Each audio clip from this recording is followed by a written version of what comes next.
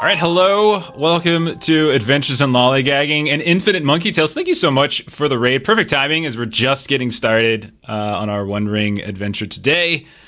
Continuing our campaign as we continually try to wake up Angmar, but they're just won't wake up. Just like wake up, just continuing to sleep. But yeah, how was your game today? Hopefully you all had a good time. The players have been concerned. They don't know what to do, and then I successfully distracted them in the lead up to going live so that they couldn't talk about what they wanted to do before we went live, so they have to now talk about it on the stream. So that was your plan? I'm all about getting that content, you know? I'm like that's a really cool, like I like that sliding monkey emote Slide there. To the right. That's pretty cool. I like that. Very, very cool. All right, so yeah, One Ring Second Edition. Continuing it today, we've been doing our Waking of Angmar campaign for a while. We got our trio of 4 adventurers in our fellowship. Why don't we meet them? Tell us a little bit about your character, and then we'll start up. So, Floy, go right ahead. That's me. I'm playing a dwarf, our stout little battle axe warrior, having a little run around with this Doom of, look at his name. Doom of Nenuyal. That is the name for the lake, I believe, in Sindarin. I think that's the name. Yeah, it looks like I'm pretty healthy still. No wounds so far. No treasure either. So, still looking for that. That's fair. You are a treasure hunter. Not a lot of treasure hunting going on. There is some treasure to be found where you're at, though. In this general area, the shadow islets that you see, that picture is from the new Ruins of the Lost Realm PDF that came out recently. So there is some potential stuff to find. And it's you just were infected with pox. Yeah. Were you hiding underneath a boat last time while this giant... I was told to hide by Gilly, and I just quickly flipped it over myself. And you flipped over and hid underneath this thing? Okay. Speaking of Gilly, nearly killed Gilly last time. So Gilly, tell us about your character for the last time. Oh, God.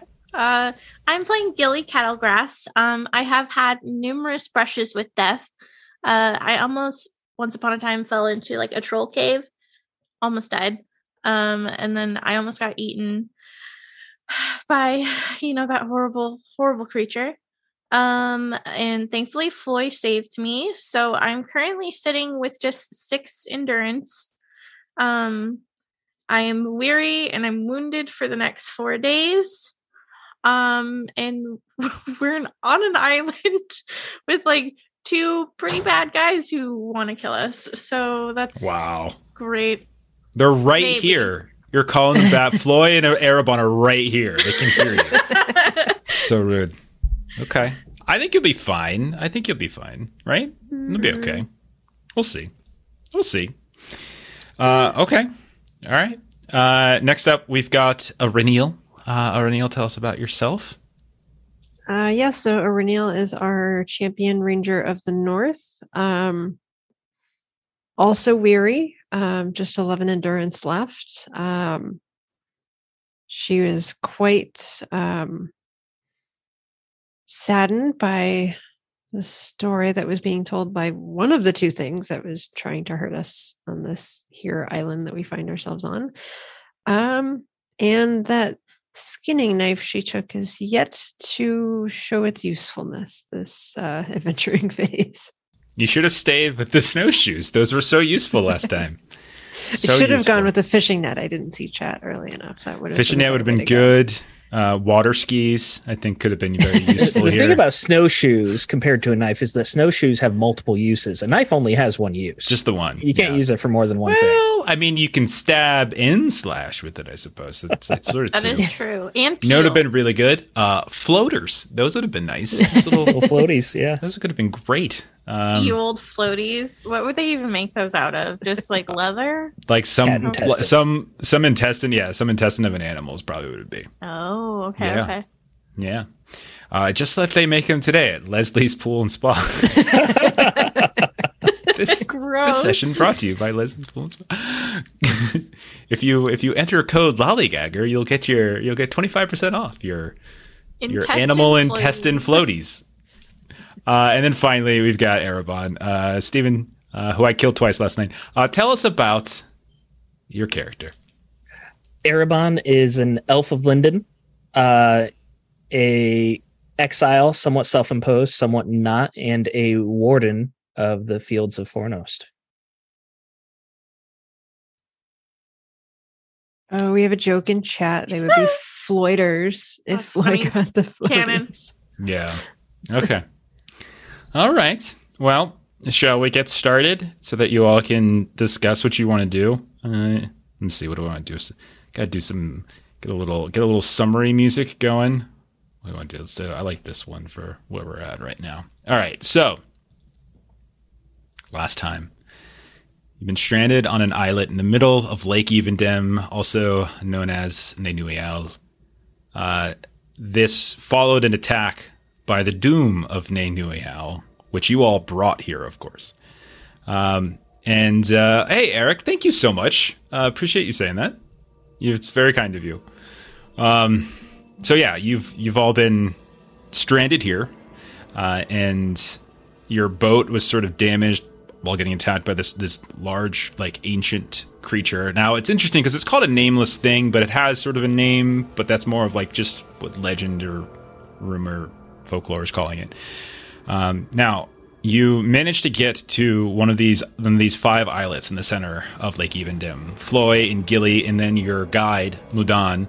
You began trying to rebuild the boat while on the shore, whereas Iriniel and Erebon decided to explore the inner portions of the island. So they went in and kind of explored some more. The two of you found these old ruins, several of them actually, overtaken by time, nature, etc., and a dead body, not nearly as old as these ruins, that was on a crumbling stone pavilion.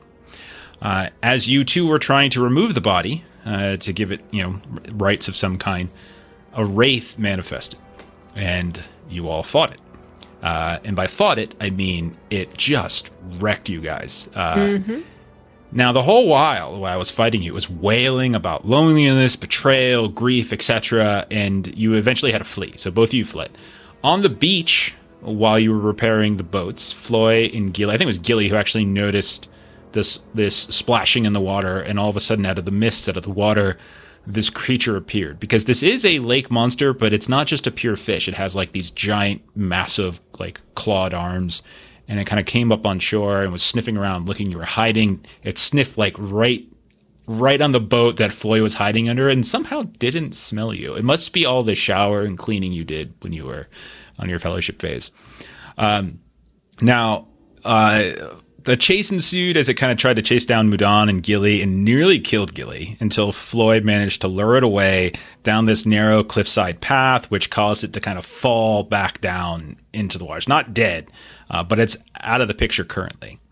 A little bit later, you all reunited and the sun was setting, but the wraith returned. And this time it was actually mobile. It wasn't just localized to that pavilion. And it seemed to be drawn to Iriniel. And it didn't fight, but it was just continually wailing about loneliness, and it started to talk more. Kind of you asked it questions. You kind of kept your distance, but still asked questions. It talked about how it was a steward to like noble Arner families that embodied the lake, that inhabited the islands of the lake. How it failed somehow. How they all died. How the creature took them one by one, but left him alone. And sort of eventually he kind of died, and he gave you his name, Evorian, and he revealed a secret that he was recently visited by a man from Eskerdale who promised to bring others to the islet to kind of cure his loneliness in exchange for this cursed trinket from the ruins here that is said to cause sickness and rot. And this man was named Reinald, who you all know. So we'll pick it up there. You're welcome to talk. I know you all wanted to talk about what you want to do here. If you want to talk it out in front of him in character, fine. If you want to talk about it out of character, that's fine too. Whatever you prefer. What do you want to do? Well, we're stuck on this island for a while. Get Gilly's injuries to heal up. This boat needs to be repaired, so we're stuck here. But what do you do about this wraith? As this is where we're starting. You're starting on the slopes, going up to the deeper parts of the island, where the ruined platform or pavilions and stuff. Where this wraith is still here and just revealed this name Rhino. That's exactly where we're picking up. It's nighttime. And he's still reaching out for Reniel's face. Yeah. And Erebon was right behind him, spear at the ready. So what do you guys want to do? I suggest we flee from it if it's not immediately hostile. I mean, he's just gonna follow. He We're did on an island. earlier. I mean, he didn't find us. I would say that. I mean, so. But it's not like he stays in one place. He wanders everywhere he's looking. Reniel, you would also know specifically it's nighttime now. Whereas when you and Erebon encountered him, the sun was still up, but you were just in sort of a darkened area of the ruins and like the inner sort of woods vegetation area. So it might have something to do with that. There's a lot of wraiths that have trouble in sunlight. So I guess Reniel would say, is there any way that we could? We don't want to kill you. But if you continue to come after us, we may be forced to. So I'm trying to find a way of kind of talking with him. We aren't your payment. Rhino should be your payment. You cannot kill me. I am already cursed. If you strike me down, I will return on the morrow. We can bring Reynold to you, but we have to be able to get off this island first. This betrayer, why would I want him? He was supposed to bring me others so that I would not be alone. You all can stay with me here. I will protect you from the creature as best I can. I fear Reynold had no intention of bringing anyone back here. He speaks frequently of the dangers that are out here, and he only wanted that trinket to be able to kill off the one in charge so that he could take power. He did not negotiate with you in good faith. But you are all here. Happenstance, fate has smiled upon me. I have a second chance. You all... How could you protect us from the creature? If you stay amongst the inner ruins, the creature will not go past. I tried to warn the other, but he fled from me. And only when he returned with wounds given to him by the creature did he finally fall.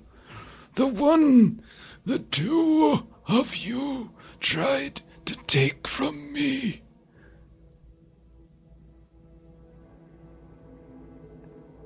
Oh, that body that you guys found.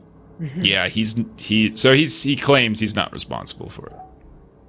That he tried to help the guy, but he ran, and then the creature attacked him and came back when it was too late. Which makes sense because you guys found creature wounds on him, or at least that's what it looked like.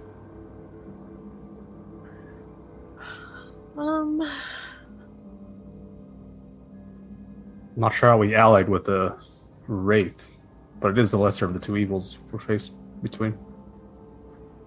I cannot help you if you leave, which means you must stay. I get a second opportunity to demonstrate my quality. I failed so many years ago. The families of the nobles who put me in charge of their steads. I failed them, but I will not fail you. You shall live amongst the trees You can rebuild. There is stone and wood, and there is game. And when you pass, I can ensure that you stay here forever with me. So was there a danger that befell the other families that you were in charge of protecting? Well, he already told you that they were killed by the creature. Yeah. Okay.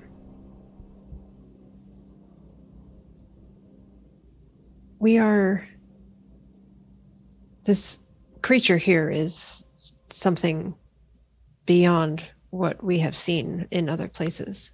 But the reason for our travels, such as they have been, is that there are other things in the world that bring danger to other families. And we are trying to make it so that other people don't feel the sorrow that you do, that we are able to take out these other creatures. That is why we would like to be able to leave this. No, you must stay. You must stay. You must stay here. I cannot fail again. The shame, the guilt, it is too great. No. You will stay here. I will look over you, and you will join my company. Yes. And I will show your ancestors I am not a complete failure.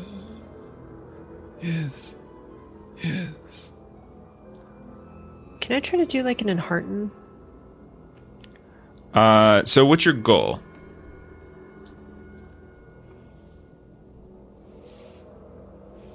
Trying to put him at ease a bit so that we can Maybe like reach out to him more in the sense of like we have our own goal that we can't fail. And if we stayed here, we would be failing that. I don't think you're going to get to him that way. No? Okay. I mean, like, you can see that. So I was thinking the other direction of like he's sorrow filled, so trying to ease some of that. right. So like the question is if your goal, like, you can definitely get from him the notion that he is sort of tied to this place because of like his guilt, his shame, his failure. Like that has how he became a wraith. Like it wasn't like somebody cast a spell. It's just like he was so driven by that, and he has never been able to let go of that. And his entire existence, these hundreds and hundreds and hundreds of years inhabiting this island in this form, has been driven by this sense of sorrow and shame and guilt. Like it. I mean, you would probably know, Renil, to some degree. Like it's not as though someone just like waved a hand and caused him to be a wraith. He is as much responsible for his current state as anything or anyone. Like it's his anguish and sort of the existence post, the original attack of the Doom back in Arnor's day that likely kind of drove him to this. So, I mean, it's possible you could reach him and sort of sever that or get him to realize that he is not like as at fault as he gives himself credit for. But I think I would probably say we would have to shift into a council for that. I don't think it's going to be a one roll thing. Yeah, that's what I was hoping for within Heart, is trying to go in that direction of okay. I think reassurance. Okay, so I think what we should do is you can roll in Hearten, and we'll do that as sort of like the starting point to sort of set difficulty and everything. So roll that, because I do think you're probably the best person considering the helm you wear and your lineage, because you are of this lineage, whereas nobody else here is. So you can do that. And don't forget that you've got hope and stuff that you can sort of pull from if you need to. Yeah, I don't know that either Bold or Swift is really going to help me here, but I am going to take one of the leftover D6s that we have because I am weary. So from the audience, okay, yeah, that's fine. Yeah, we had 4 leftover. You can also get help from whoever your all right, that's a failure. Damn. All right. So what is it you say, knowing that you failed on this kind of opening establishment? Because this is we're just setting resistance. So you're just kind of doing the starting roll. Can we say that it was sort of a like I'm trying to think, I'm trying to move quickly, and so I go just for a basic platitude of just like, oh, you're being too hard on yourself. Like there's not a lot of depth to it. It's just sort of a. Okay, so is your goal to try to like relieve him of his guilt and his shame? Is that your goal? Okay, yes. So I think I'm gonna set that at a difficulty of 6. It's not impossible. I don't think it's necessarily easy. So I'm gonna put it in the middle. So that's where we're at. You failed the introduction roll, so the time limit is equal to the resistance of the council. So it's going to be of a time limit of 6. So it's what you need. The resistance is 6. The time limit is also 6. However, here's the big thing: is if you fail, the council you don't just fail the council. It's going to end in disaster. It's meaning something horrible could potentially happen, and you've seen what this guy can do. So, with that in mind, we'll start this, and anybody can kind of engage and try to convince him of whatever it is you would like to convince him. So, what is that?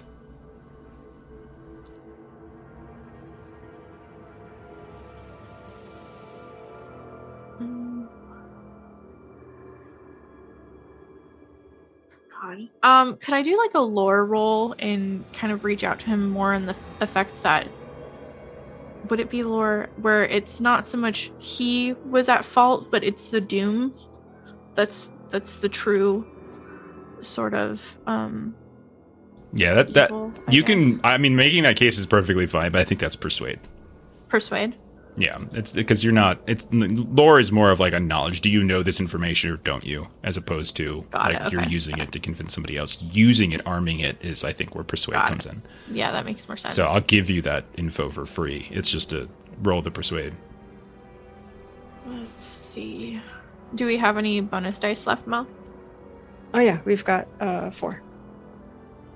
Okay, because I'm weary.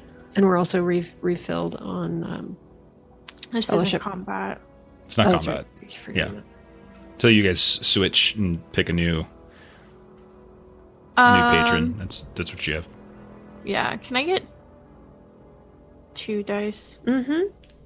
This is important.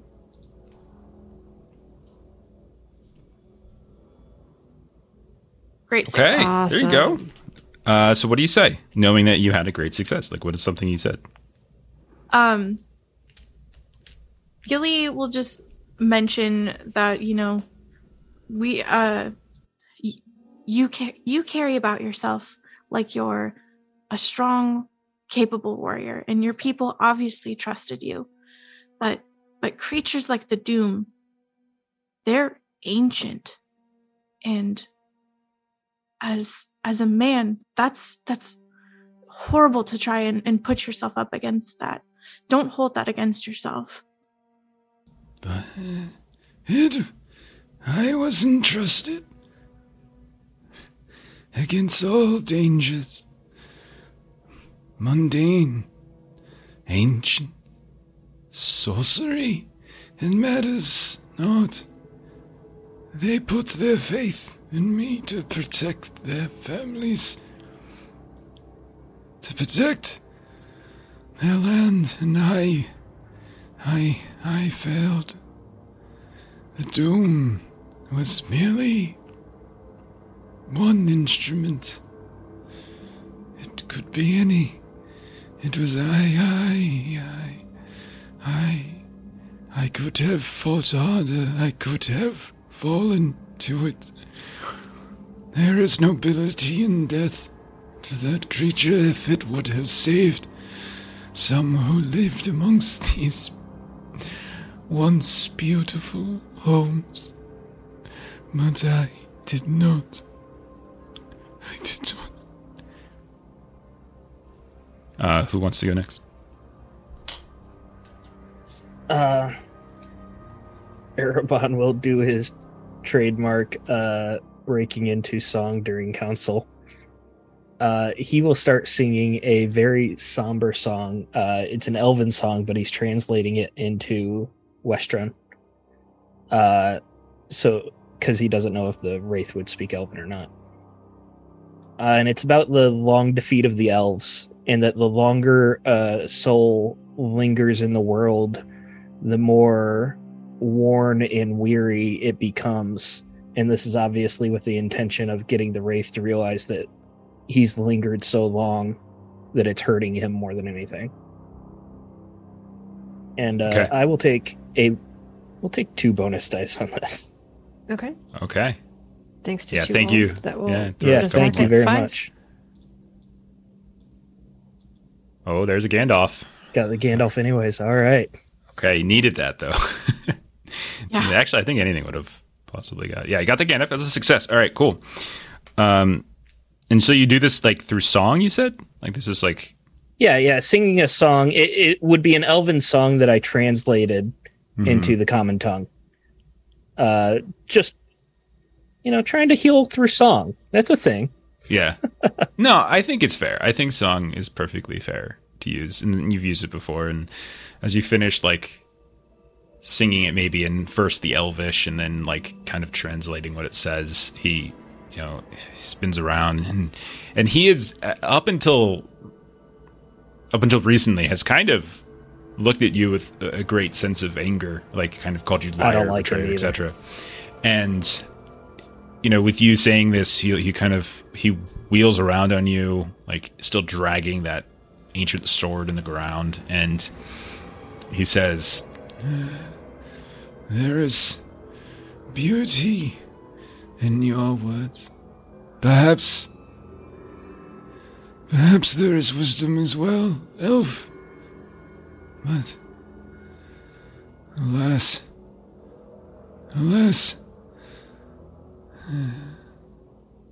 it changes not. I am tethered here. I am alone. and he just sort of like drifts off. But you can tell he doesn't have that same kind of anger. Like when you look at his face, you can almost see like bits of like the human kind of coming back, and it's got that kind of that ethereal quality where it's like part like physical skull of undead, and as like he softens and the anger flushes from him, you can see more of the human, that kind of long face, kind of pronounced nose. Who is next? Thanks, Stanley. New inhaler. And you guys are at 3 resilience, 4 left on the time limit for the council. I'll give him a quick word. We'll do. It's probably persuade. It's the best I got. Okay. Go for it. I'll roll first and see what happens. We have Any dice? 8 dice if you would like to add any. Or any hope or anything? I'll take 2. Okay.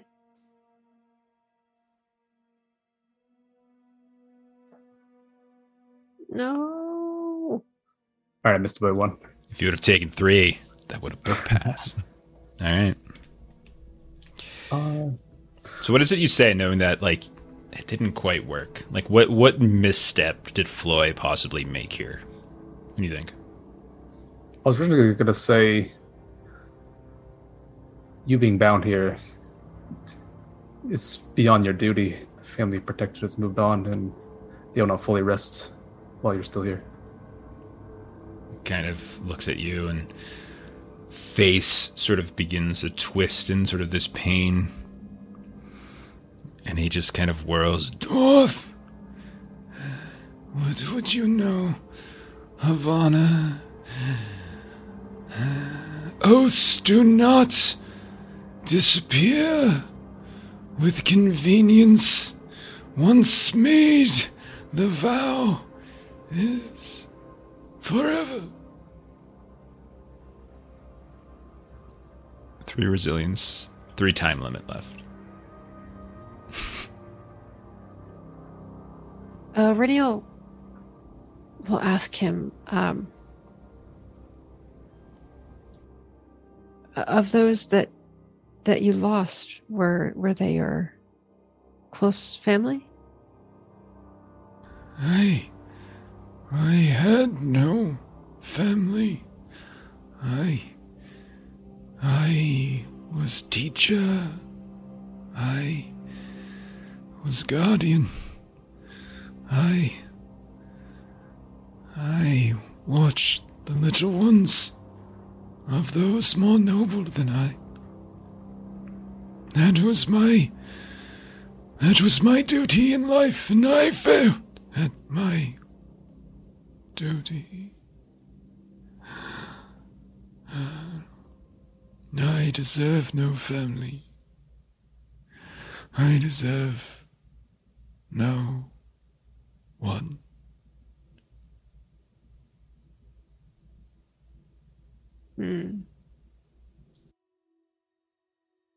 I was hoping for someone.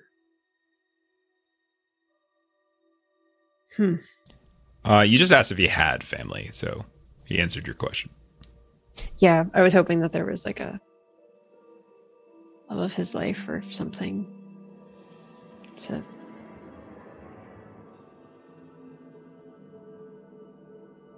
I'm gonna do another in Hearten. Sure. And I guess we'll see by the outcome how I'll play it. Okay. This weary things. It's rough, huh? Tough. Yes, it is. I'm gonna take 2.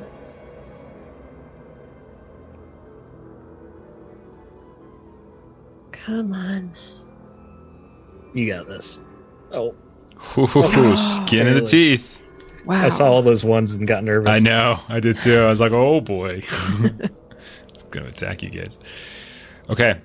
Okay. What do you say? I'm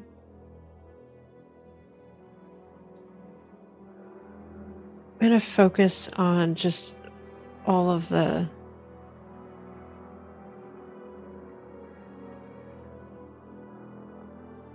all of those that he had worked so hard to protect all of those years, and what future they would want for him, and that they have kind thoughts of him in what he did throughout his life, and all of those people would want him to be at peace and want him to look back fondly on what he did, and kind of trying to call up all of the positive things that they had ever said about him, and all of the care that he kind of had gotten back, and kind of what all the multitude of all of those people would want for him, to be at peace and look back pleasantly on how he had been in life.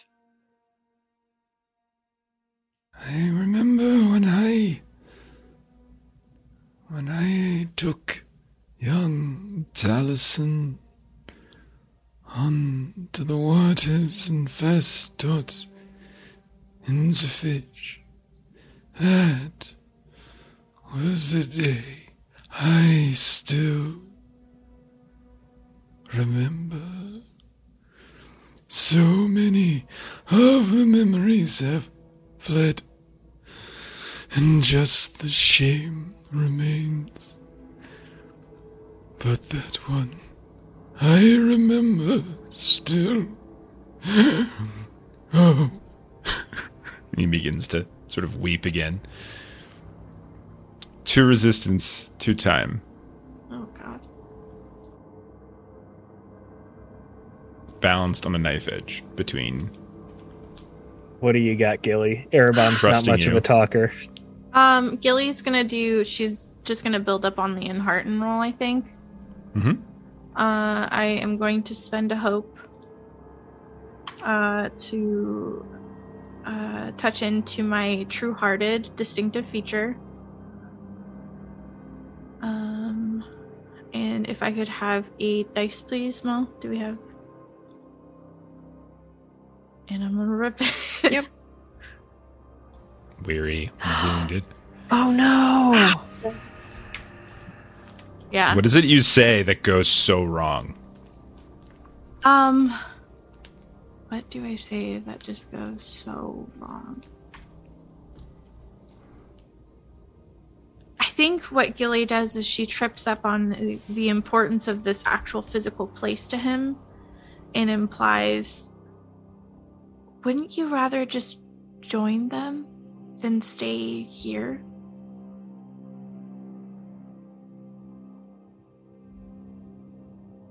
And he just turns and wails on you. They would not have me. I have no right to join them.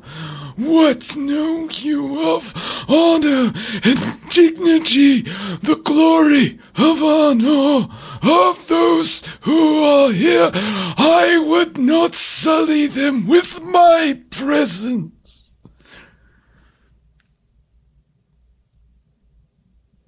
One time left. One chance. Oh, God. 2 successes required. I'm not sure. I think can some of you do magical successes to automatically get That's what Melissa just said, but magical success, I think that's only 1 success. Yeah. Yeah. I can't remember if you do that after. Do you do it? I can't remember. Did you do it after or before you roll? Do you choose? Is it it's before you roll? You just say I pass. You spend a point of hope to achieve a magical success on a skill roll. That's all it says. Oh, mine says you can spend 1 hope before a skill roll to automatically pass your action, regardless of target number. Okay, so magical success. Player or heroes possessing a magical talent or artifact can spend 1 point of hope before a skill roll to achieve a magical success, that is, to pass their action automatically. That's the one that you're talking about, Gilly. But Erebon, you have a specific cultural virtue, I believe, right? That's what I just read. Virtue. If you are not miserable, you can spend 1 point of hope to achieve a magical success on a skill roll. Okay. I think it's probably the same thing. It's just one is described a little differently.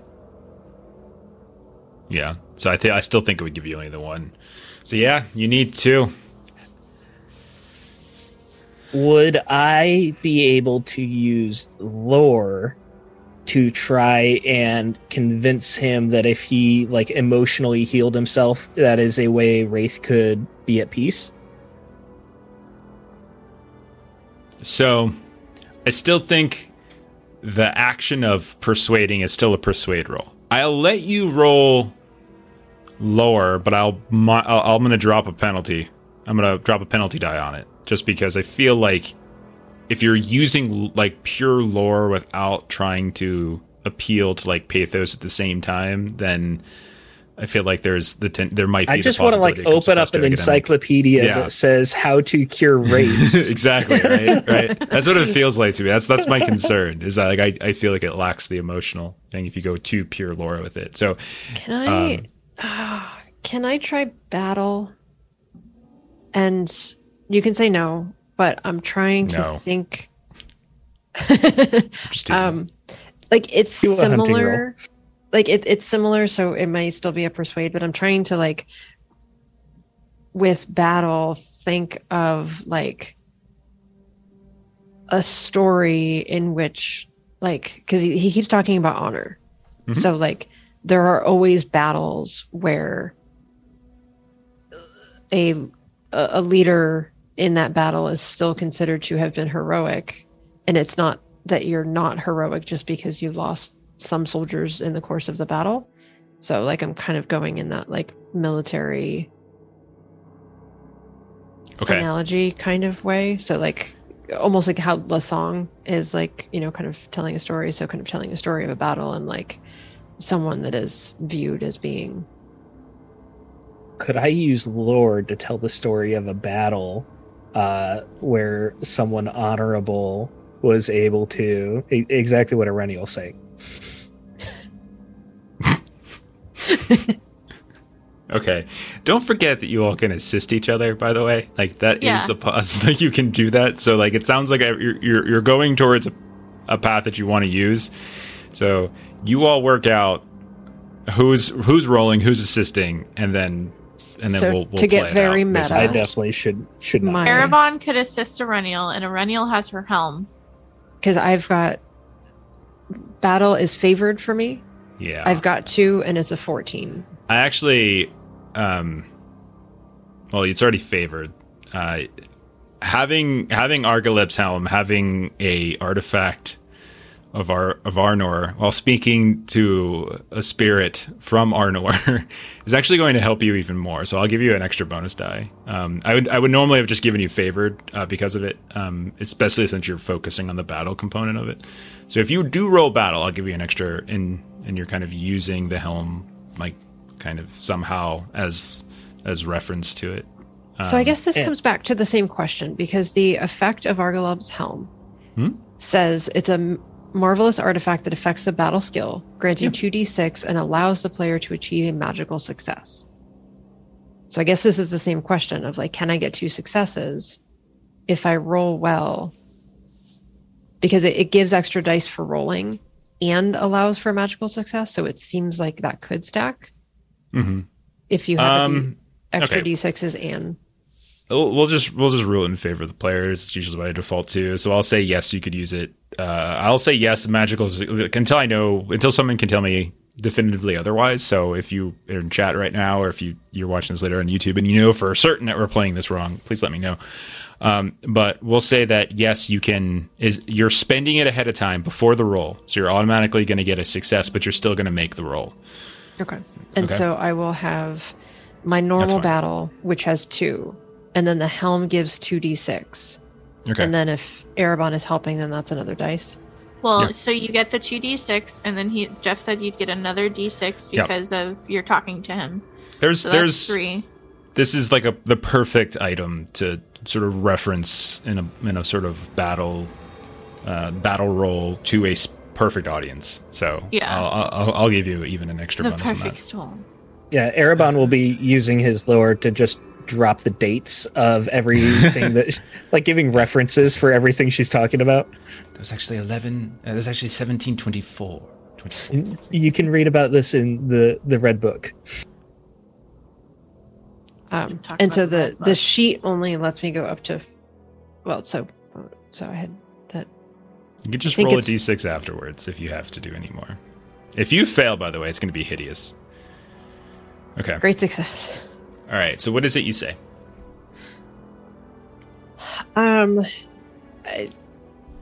It's going to sound way smarter than I'm actually saying it, but I'm going to regale at the Battle of, Yeah, you don't have to mention the specific stuff. Exactly. But you harken back to Numenor of old, perhaps stuff like that.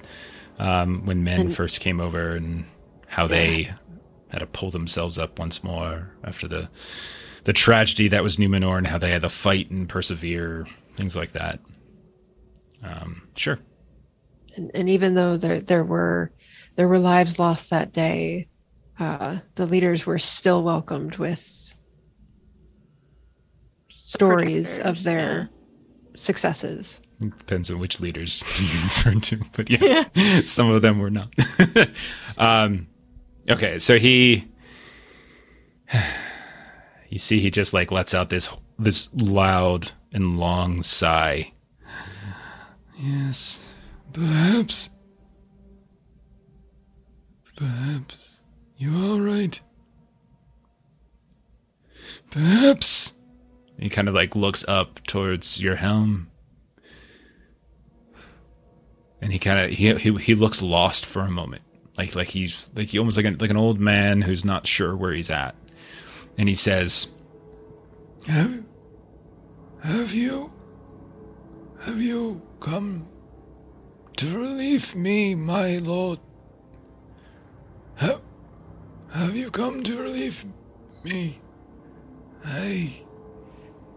I so very much want relief." And he's just staring, lost at Auriniel as he says this, his eyes drifting up towards the helm.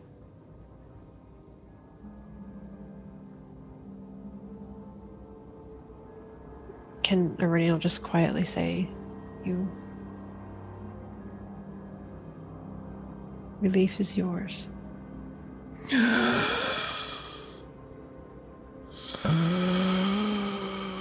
And he just kind of crumbles down to the ground, and like a gust of wind comes by your cloaks.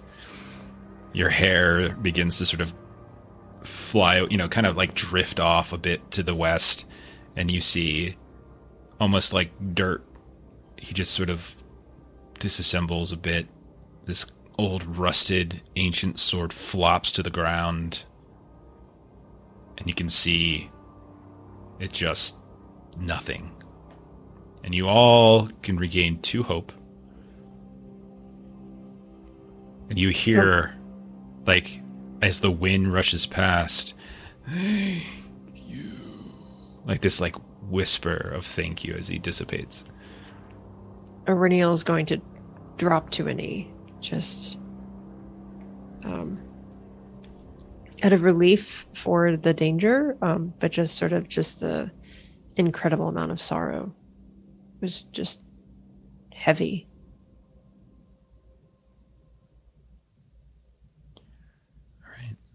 And Stephen, thank you. You found the page 21. So we were basically doing it right. You can get a higher degree of success. Yes, good call. Yeah, we played it right. Cool. All right. It is dark. It is past sunset. You now, like, this cold breeze sort of washed over you. Mist has begun to sort of settle at the lower levels of the island. Again, you are on this ramp that goes up to these ruins. You have set this tortured spirit free. You feel a surge of hope, but also terrible, probable frustration, I would imagine, at the fact that there's been this sort of betrayal back at Eskerdal, and whether it was you were intentionally set up for this, or if it was just opportunistic of Reynal to sort of thrust the blame against you, hard to say. But what do you all want to do? I think we'll move towards the ruins and set up like a camp. Okay, sure. Yeah, and there's this. I mean, the sword on the ground. You could tell it's an old and ancient sword, and it's when you look at it, Renil, you can tell it's of. It's definitely seen some significantly better days. In fact, looking at it now, holding it in your hands, like the hilt itself seems to be the only part of it that still feels like sturdy. The blade, as you kind of move it around a bit, looks dull. You run your finger against it, and like you almost wonder like how this was doing such damage to you and Erebon, as this thing is this wretched old blade. But nonetheless, there's like an insignia of some kind of what likely is some Arnorian house that maybe you recognize, maybe you don't. Maybe you can check Oswald's records, something like that. But you head up, you find a place to camp out. There are all these ruins, and so it's very easy to take shelter. Are you keeping any kind of watch? Yeah, I can watch the perimeter. Start as well. Okay. So Erebon would be willing to help watch too. As he does his meditation, he'll just kind of walk and kind of hum to himself in a circle. Okay. Oh, also, I would have liked to grab my helm and my short sword that I dropped in the fight with the Wraith. I assume they'd still be in the same place. Oh, you go back and they're just no, they're there. They're there. They're fine. It's okay. I don't need them. Yeah. Oh, I think someone threw them in the water. Okay. Both of you, as you continue throughout the night, you realize it's you're not in great safety, but with Floy and Erebon there, Erebon says you should be weary, I think, because you're taking your equipment back. Is that what's happening? Yes. Yeah. Okay. And you haven't rested yet. And so you'll get rest for the evening, but more than once throughout the night, all of you wake up with a start. You hear the sounds of like some sort of distant call, like a creature howling in some way. I gotta turn off the automated message. It gets sorry when people don't pay attention to their character sheets. I unequipped Steven, it. It happened as soon as I dropped it. Steven, do I need to kill your character again? Okay. Yeah, Are we able it. to Go take for a it. prolonged rest? Or is it not safe, so it's just short? I would consider this more of a short rest, just because there is a massive monster that's lurking around this island still. So you're frequently waking up to the sound of like the waves, the water below, like this unsettled moment. The mist comes in an eerily way. You almost hear the sounds of like something on the water from time to time. So I would say you're frequently waking up. I think going prolonged is pushing it. But morning will eventually come. You do feel better. I would say probably you've gotten some rest. There's, your hearts are slightly more full with hope. What do you all want to do? I'm going to take Mudan and whoever else wants to come, gather the ships a bit more inland, so it's not by the shore. Get those repairing that. Yeah. Mudan will go with you. Do I still have 4 days then? Dwarves and Escadelians working together. Making boats. Making boats. Saxons and Danes. All right. Yeah, you do that. Sorry, Ashley, I cut you off. What were you going to say? Since I only got a short rest, am I still wounded for 4 days? No, the days, they still count. You don't have to rest. It's just literally time. So. Okay, got it. But yeah, you are still wounded. You can count down the day, though. Okay. I think Erebon would like to continue scouting the island. Okay. Since he got interrupted last time. Okay. So is anybody helping Floy with the boat building besides Mudan? And then is anybody helping Erebon with continuing to scout? Gilly would probably sit next to where Floy and Mudan are at, but she's not really doing much. She's just gonna rest. Okay. Fair enough. So Floy, make a crafting roll. You can take a +1 bonus from Mudan giving you a hand. Erebon, Aurenial, who are you helping? What are you doing? I'll go back with Erebon. Okay, so I would say one of you, both of you can make explore tests. Got a great success. Okay, great success. Okay, perfect. It'll take you you'll probably have the boat done by the afternoon. Wow. Meanwhile, we're lost. Meanwhile, Erebon, it's not that you get lost so much as you just don't find anything of significance. You see there's ruins aplenty. You see the sides of walls and columns. You see more pavilions. You definitely notice that there's likely several homes here at one point, decently sized, probably of some sort of noble lineage. You see like certain patches of land that are, you would imagine, probably were once used as for gardens or small farms, things like that. But in terms of anything of a sort of greater treasure or greater lore or anything to sort of bring back to study or to sell or to use, it's really just sort of a several hours of kind of drifting through kind of a dreary island, very bleak, and it settles on you at a certain point that, like, Aurenial, this is your lineage. This is who you are from.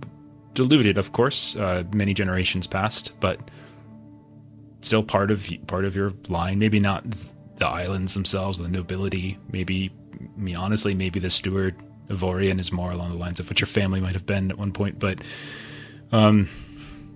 eventually you make it back to the beach, or at least sort of the upper ridge that overlooks the beach.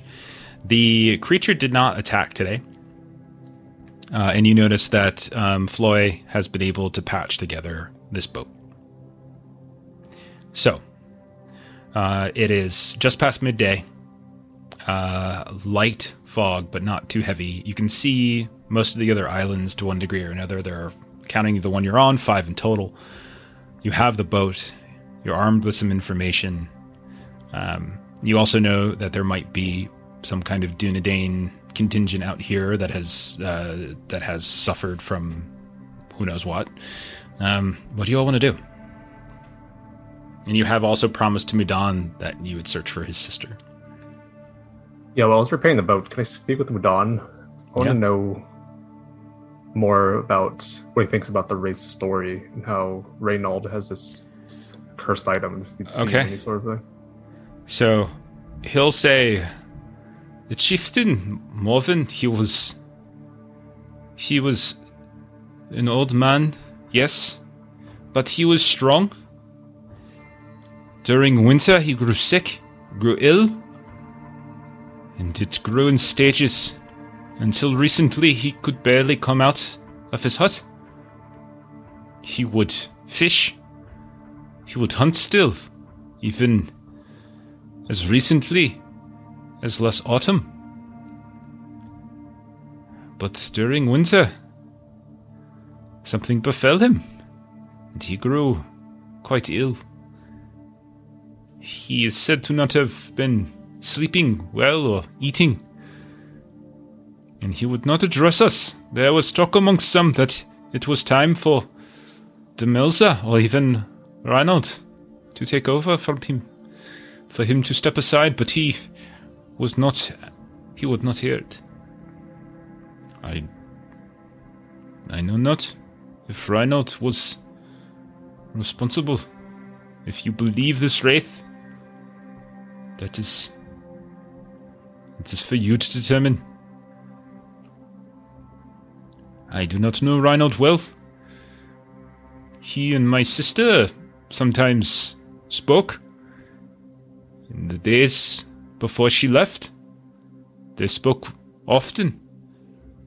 But she would not tell me. What? I followed her once in the night, and I saw them speaking by the waters, in the shadows. He was urging her to do something, but I could not get closer for fear of discovery. When my sister left, I stayed behind, as did Reynald. Why, I am not sure, but he spoke with another. Who, I do not know. I'm sorry. He is respected in the village. He has been seen by many as a rival to Demilza. Many would hope that they join as one and lead together. Demilza has resisted this. Reinald, I do not know if he has pursued it or not, but he has never been cruel outwardly that I could testify to. It's a very terrible time. My sister is gone. My chieftain is dead. One of the most respected warriors in my village may have betrayed him. And now a creature has come to our waters. If this is all of the terrible things that befall us, Corliss and her foretelling is accurate enough.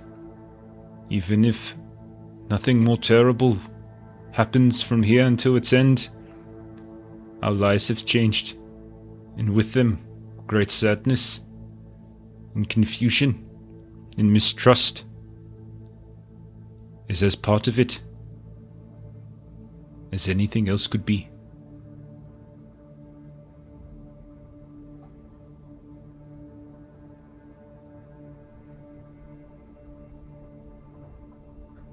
So I think we'll head. Well, we're able to head out now. So I don't know if there's anything else on the islands. You only have explored the one. So I think we have a few options. We can either try and get to one of the other islands to see if we can find any of the people who reside here, or we can go to the ruins, or we go back to confront Reynald of his betrayal. If Aureniel and Erebon are back, Aureniel would say that the islands here are close by. I think we should look at the other islands. The political ups and downs in Eskerdale, maybe for Mudon and his people to work out themselves. It seems that if someone, and it certainly would not be us, but if someone could find that cursed artifact that Ivorian claims to have given Reinald, that may give some proof to what he has been up to of late. He has been wearing a pendant that he was given for Winter Festival. And and Gilly will pipe up. And you said that's when his sickness started, right? Yes. We've come across artifacts and things like that can happen, especially when you wear it. Did he ever take it off? I cannot say. I do not share a roof. Or I did not. And he did not come to our gatherings as frequently as he did in the past. And of late, he had not come at all. The Wraith did say that the artifacts here are infected with a great sickness. Do you recall who gave him this gift for the winter? I do not know. Perhaps it was Reinald, perhaps it was his daughter. I know not. And as Gilly was like dozing earlier, but she's kind of listening as Floy was talking to Mudon. You said he was talking to your sister a lot before she disappeared? Yes. Well, the Wraith said that he was promised a group of people here. And the hill folk were looking. Perhaps Reynold wanted her to lead them here so they would be left here. If that is so, where is she? These two have gone over the entire island and have not found her. She would be here, as would they. Well, that's what I'm saying. They're not here, so now we should look at the other 4 islands. They could have been stranded there.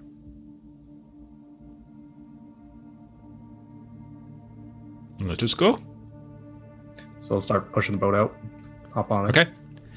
Which one do you want to go to first? So you're on, and I'm going to now remove the label for the Bleak Cove. We're calling the one on the west. So there's the one to the south, which is sort of that rocky cross-looking island. There's one to the north. There's one in the middle that has almost like a natural peak, like a lighthouse with some sort of like kind of crystal at the top.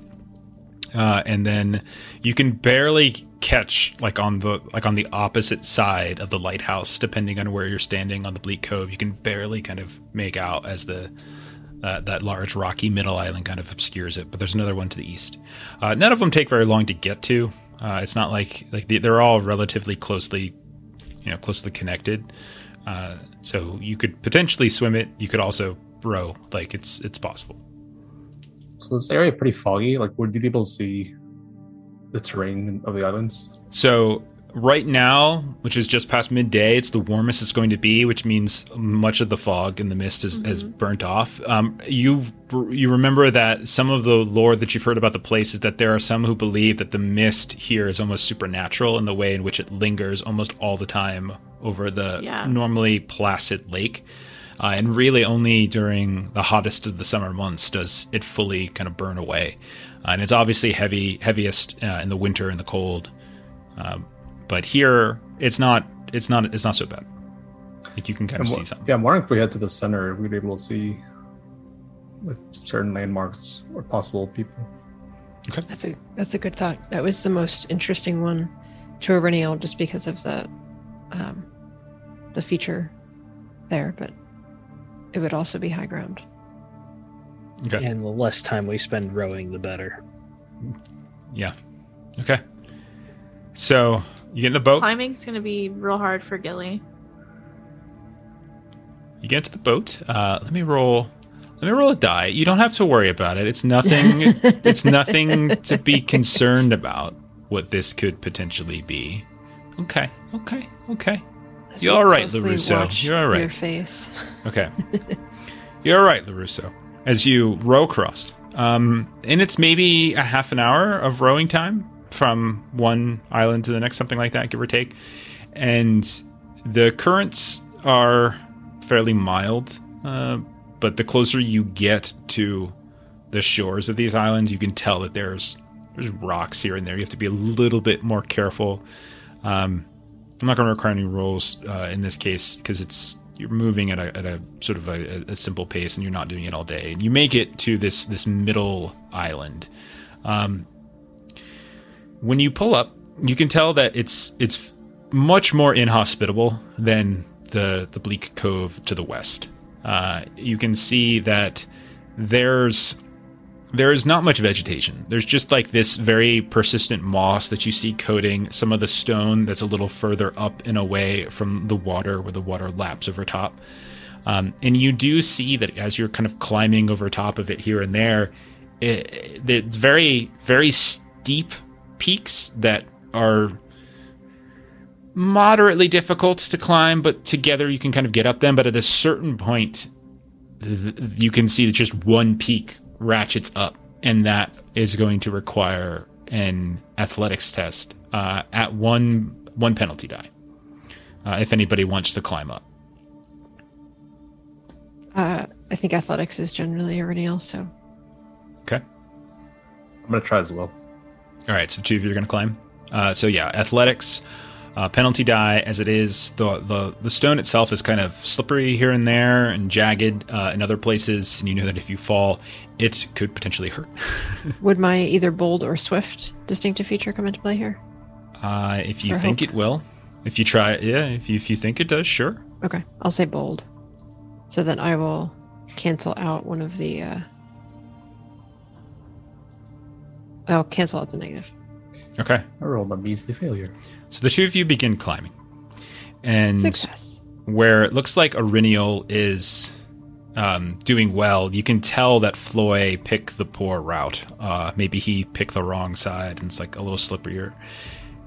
And about 3/4 of the way up, Floy, you reach for what looks like a little outcropping, like a handhold, and it breaks off. And you just go tumbling and falling. And you land many, many, many feet below, smacking into the rock. Roll a d12. Roll a feet die.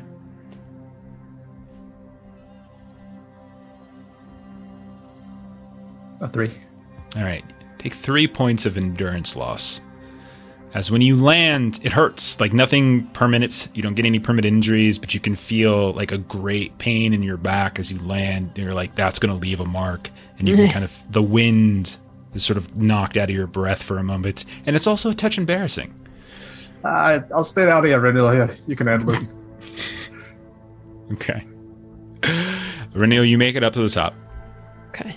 And you can see that as you get up here, there's a very large, like, reflective rock. It's a huge, like, it's quartz. You can tell looking at it, it's very much quartz. But it also looks natural. It doesn't look like this has been built here. It just seems like the natural top of this peak, which has heretofore been like this kind of gray-brown rock, just eventually forms into a very glassy quartz-like structure, almost like a light itself. It's like a naturally formed, like flickering flame almost.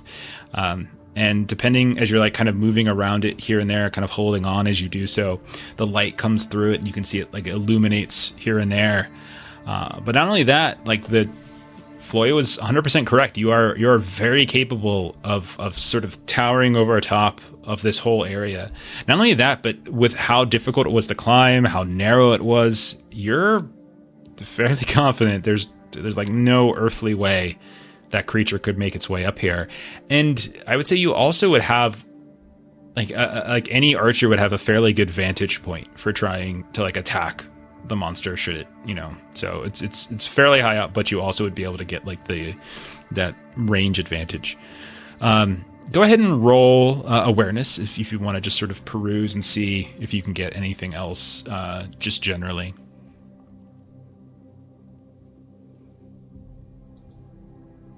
Great success.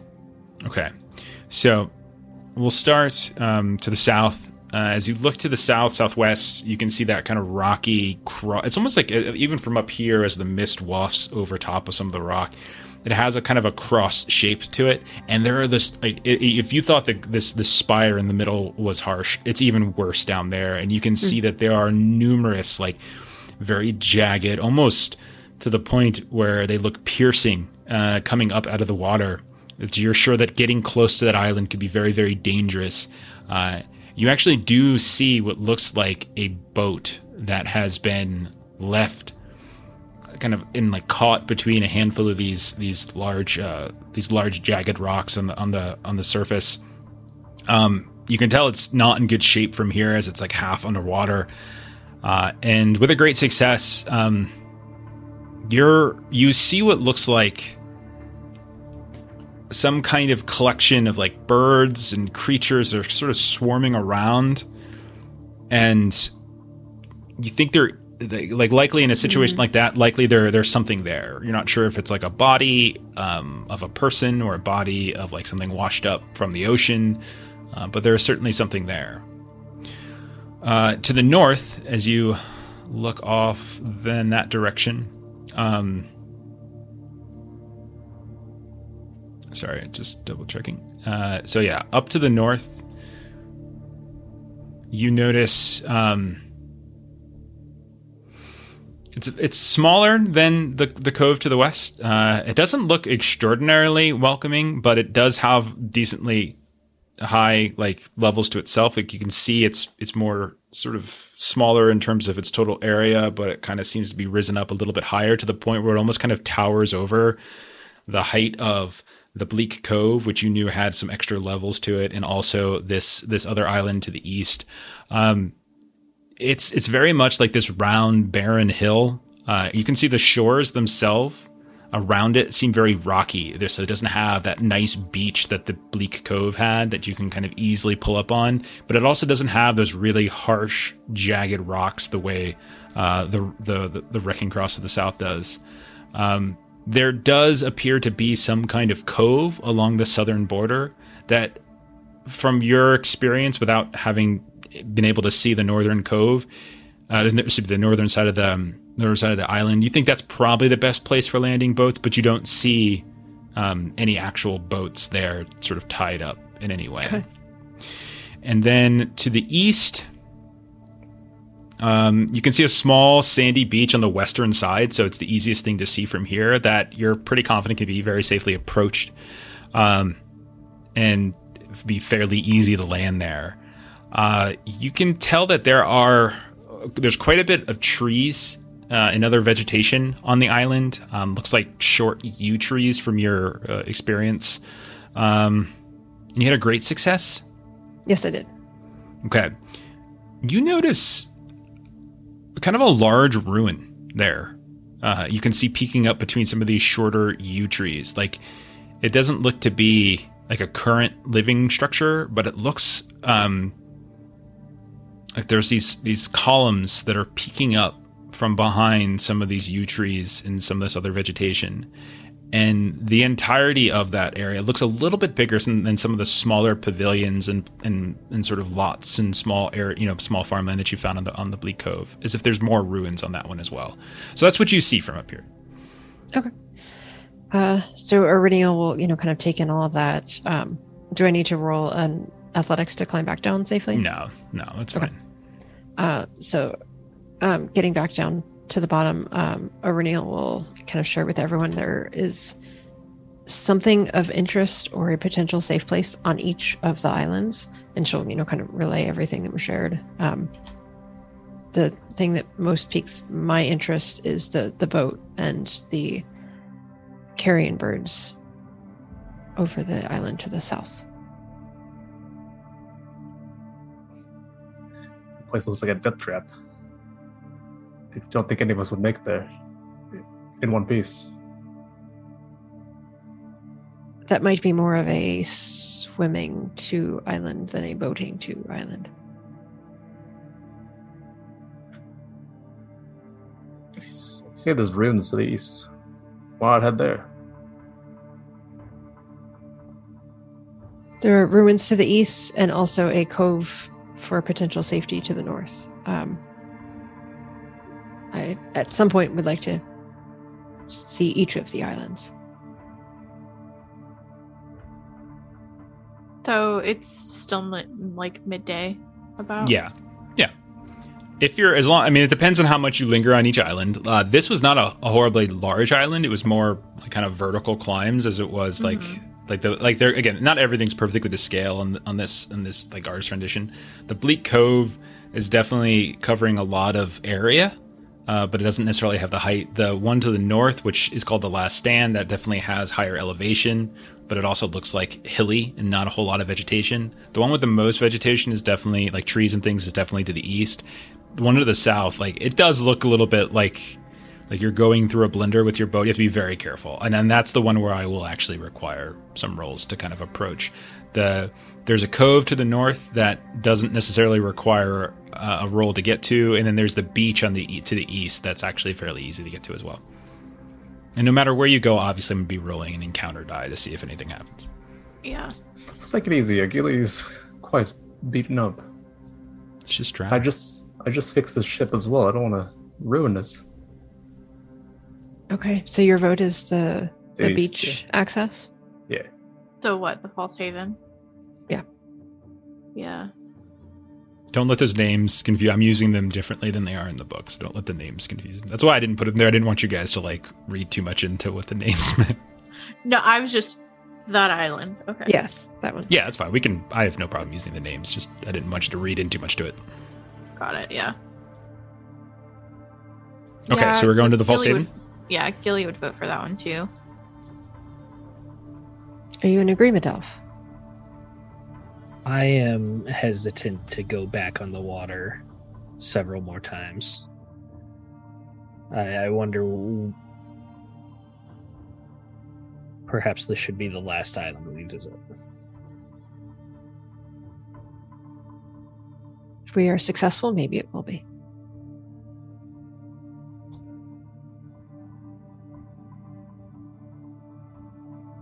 Which Erebon one are we would go going along to then? with whatever. The east Yeah, one. I don't think we've had. Okay, so we're going to the east. Okay, Yeah. Yeah.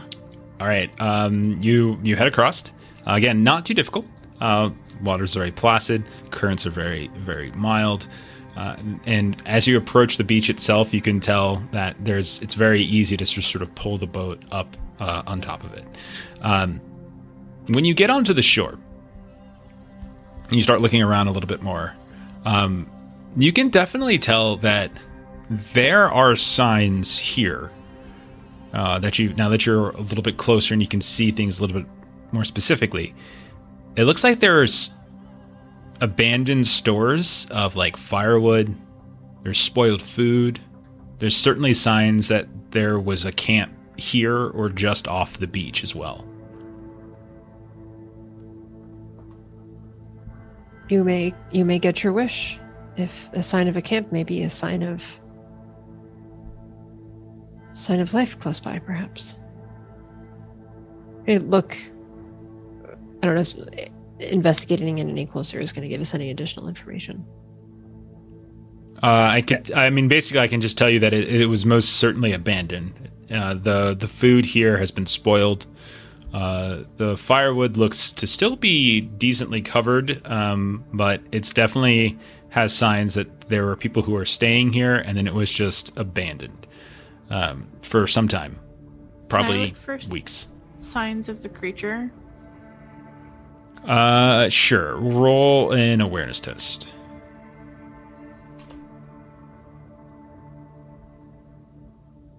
Ooh, that's bad. Failure. Okay. Nothing obvious. Okay. I mean, it's definitely been a disturbed area here, whether or not creature doesn't. At the very least, you know the creature has not been here recently, like within the last day or two. Otherwise, there's some significant troughs in the dirt and then the rock near the Bleak Cove where you were running from it. So, oops, that's the wrong one.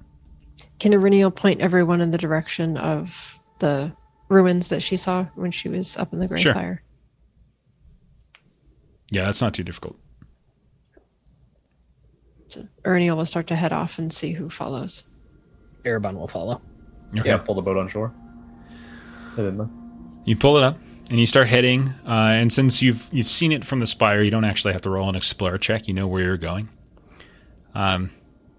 And as you get up into the middle, you can tell that the ruins have, similar to the ones that you saw in the Bleak Cove, have been pretty much entirely reclaimed by nature. But there are what looks like these remainder of like the corners of buildings here and there, columns that still exist. It looks like there's columns that have collapsed over onto their side, and some of the stone that was used to create them has kind of scattered around. Some of it's been overgrown by moss and by other vegetation. And you start like mapping it out, and this was likely a very large villa at some point. Everyone who wants to, you don't have to, roll an explore test.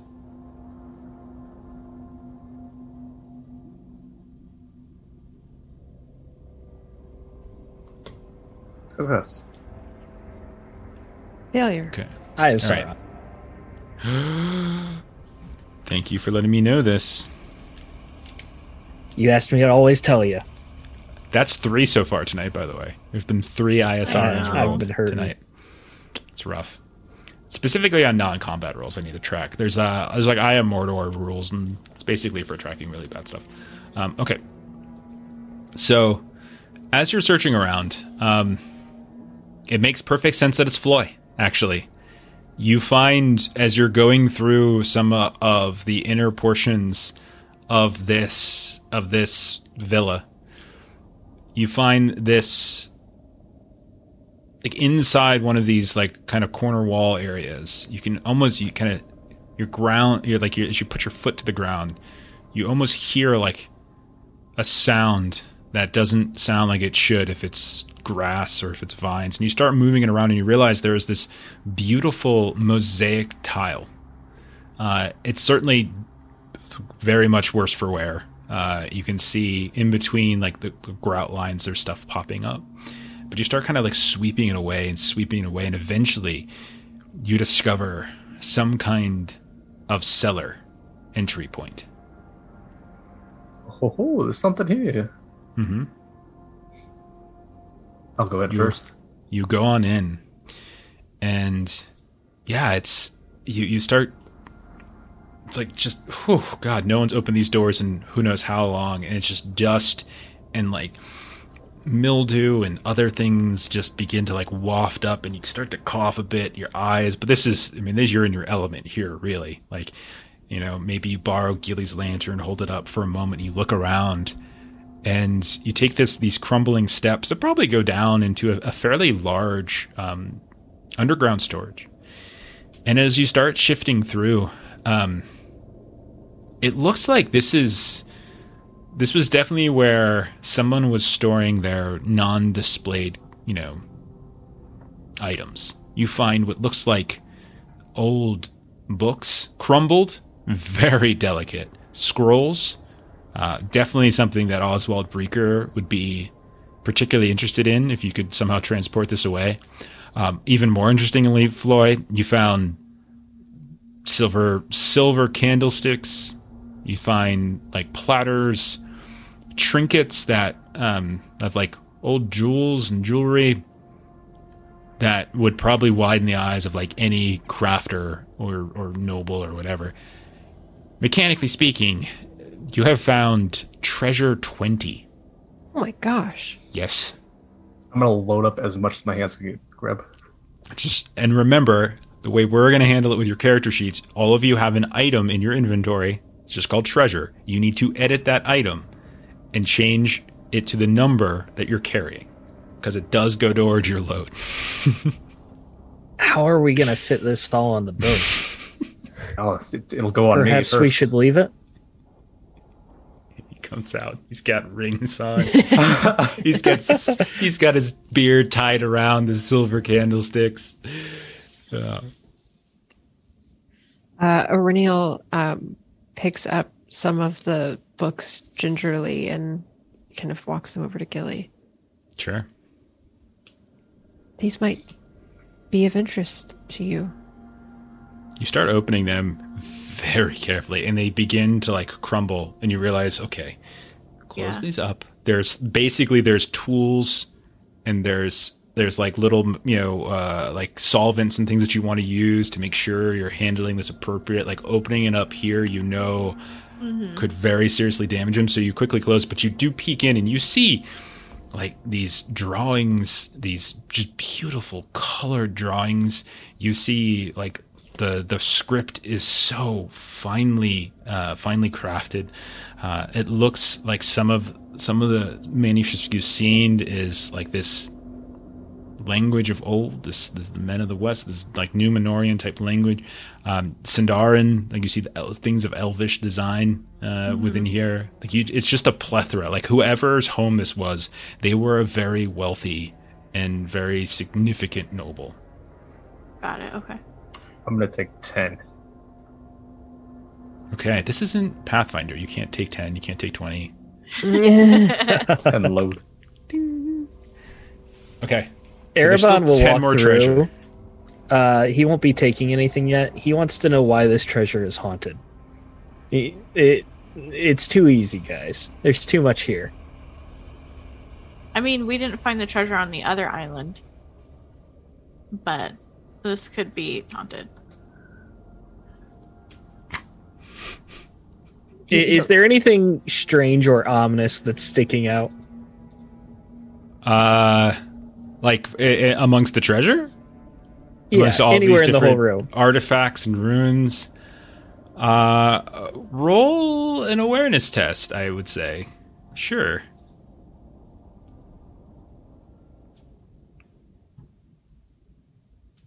Success, 17. Okay.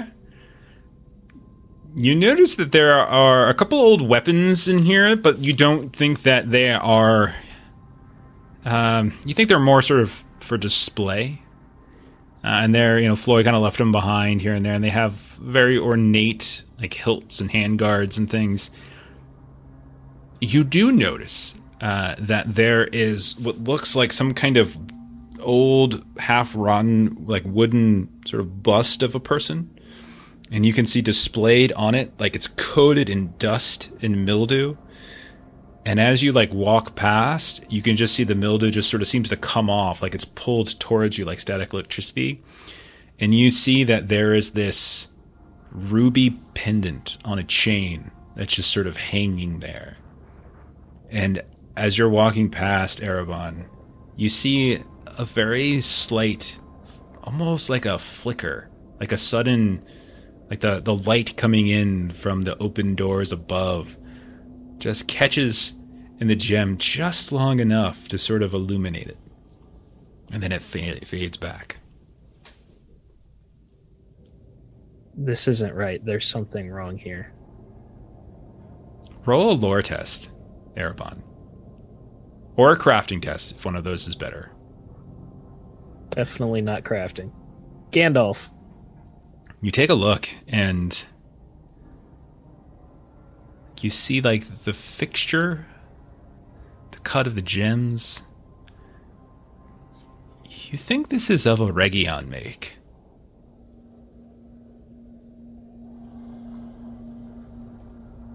What make? A Region. E-R-E-G-I-O-N. Everyone quickly Google. Oregano.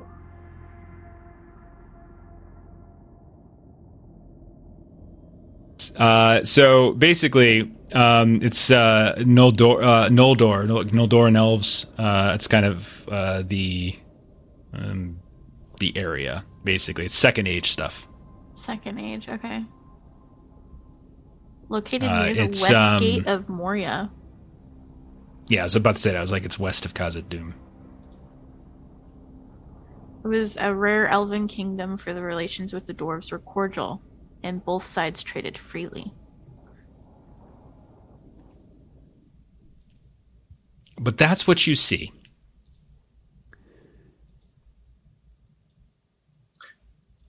So This is where you guys tell me what you do. I'll come Do up you to it as touch well. it? I'll offer it to him. If not, I'll just take it. Okay. You're offering the gem that I found to me? Yes, of course.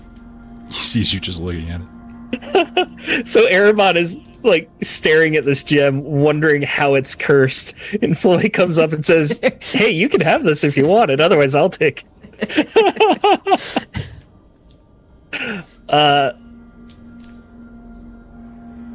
This is of elvish make. I do not believe a dwarf should have it, but I'm not sure I should lay claim to it either.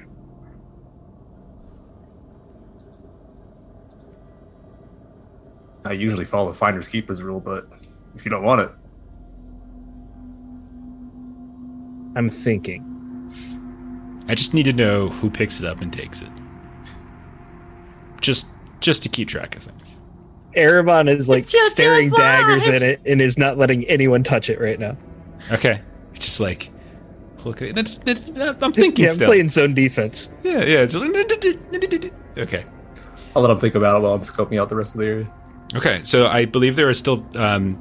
so not counting this... so if you take this will be like another, essentially, 5 treasure. Then there's 5 more treasure that can be distributed. To be fair, to let you all know, I cannot carry any.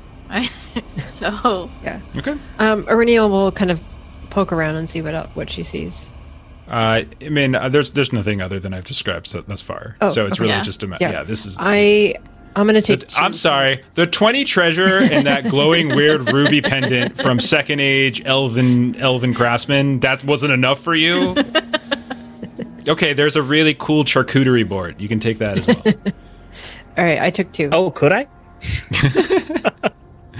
All right, so Reniel took 2 more treasure. Okay, a couple things here and there left. But don't forget, you have to put all this on the boat as well. Yeah, we're going to be kind of It's fine. sluggish with that creature out there. Erebon will reach down to his tunic and cut off square 6 to 12 inches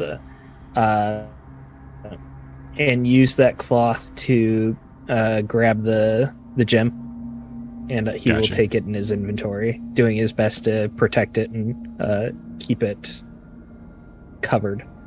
Okay, sounds good. All right, so it sounds like Floyd took 10 treasure, Reniel took 3, Erebon, I'm going to write down, took the I took ruby 2. pendant. Took 2? Okay. Okay. You feel like you've gotten most of the good stuff out of here. There's other things in here that probably wouldn't survive the journey. And then there's others that you're not sure would necessarily have like particularly sellable value.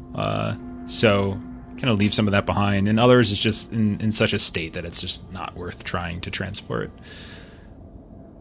You get back out, you look around some more up here around this villa, and you don't see like any signs of current people inhabiting this area. You don't see like any signs of campfires. You don't see any signs of tents that have been set up, abodes that have been built, nothing like that. It does look like there were some signs that people were kind of setting up like some wood cutting areas, but nothing seems to have been used recently. Much like the beach, everything seems to have been hastily abandoned. Given what I saw earlier, we can try to go for another easier landing and go toward the cove to the north. That would mean overlooking the quite obvious remains of a boat and likely bodies in the island to the west. So is that the ruins we made it, or was that just like a little villa nearby? That you found it's like basically whereas the ruins on the western island were more like smaller, numerous homes. The one on the eastern island is basically like one giant villa. I see. So I'll move actually the token. You guys are over there. Curious why they abandoned this place so fast. Perhaps we should leave the treasure here instead of risking carrying it from island to island. I laugh at that remark. Given your disinterest in making more water trips than needed, I don't imagine we would plan to come back to this island. That would be an extra trip. I don't like the idea of being overburdened on the water. You can always dump it overboard if you find the need to. I'll give some side eye to Floy and a slight smirk. So are we going to another island, or... Because what time of day is it? It's getting to be late afternoon at this point. So you've probably got another hour before sunset begins. I think we have time to head to the North Island. You would have time to go to one more island in light. Yeah. Yeah, that one's a bit safer than headed to the South. Given the time constraints, that's probably the wiser.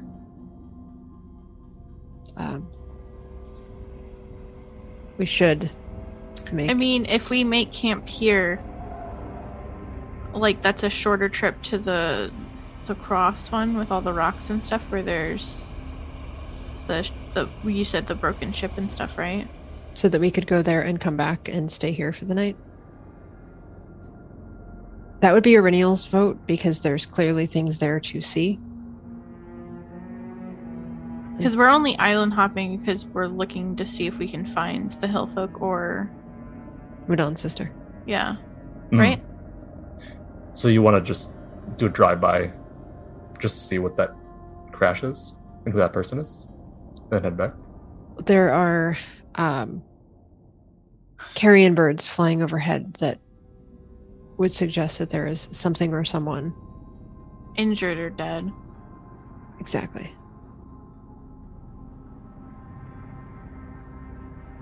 I'm okay with it.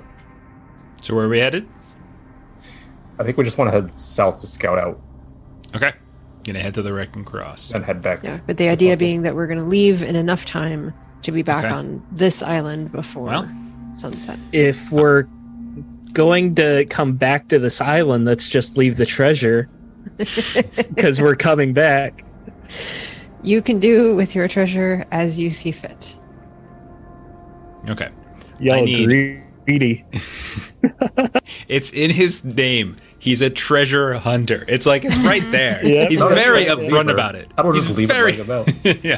What if I hide it again so you can hunt once more for the treasure? I'll stay back with the treasure. I'll bury it somewhere. You can come back and find it all over again. Floyd's more about the hunt than the treasure part of it. I somehow think that's not right. I somehow think that's inaccurate. Okay, I need one person to roll an athletics test, and I need so who wants to lead the row, and I want another person to roll an awareness test, and that's whoever's trying to more carefully navigate to avoid some of these sharp rocks that could potentially wreak havoc on the boat itself. As you approach the Wrecking Cross. Auriniel can do the rowing. Okay. Go ahead and row that. You said awareness? Awareness for someone to sort of... Essentially, you're navigating, you're doing your best to avoid some of the more dangerous spiky rocks here and there. I'll do awareness, but I'll also take the magical success. Okay. We do have some D6s also. Gotcha. We've got 3 left. You guys are getting very lucky on these encounter rolls.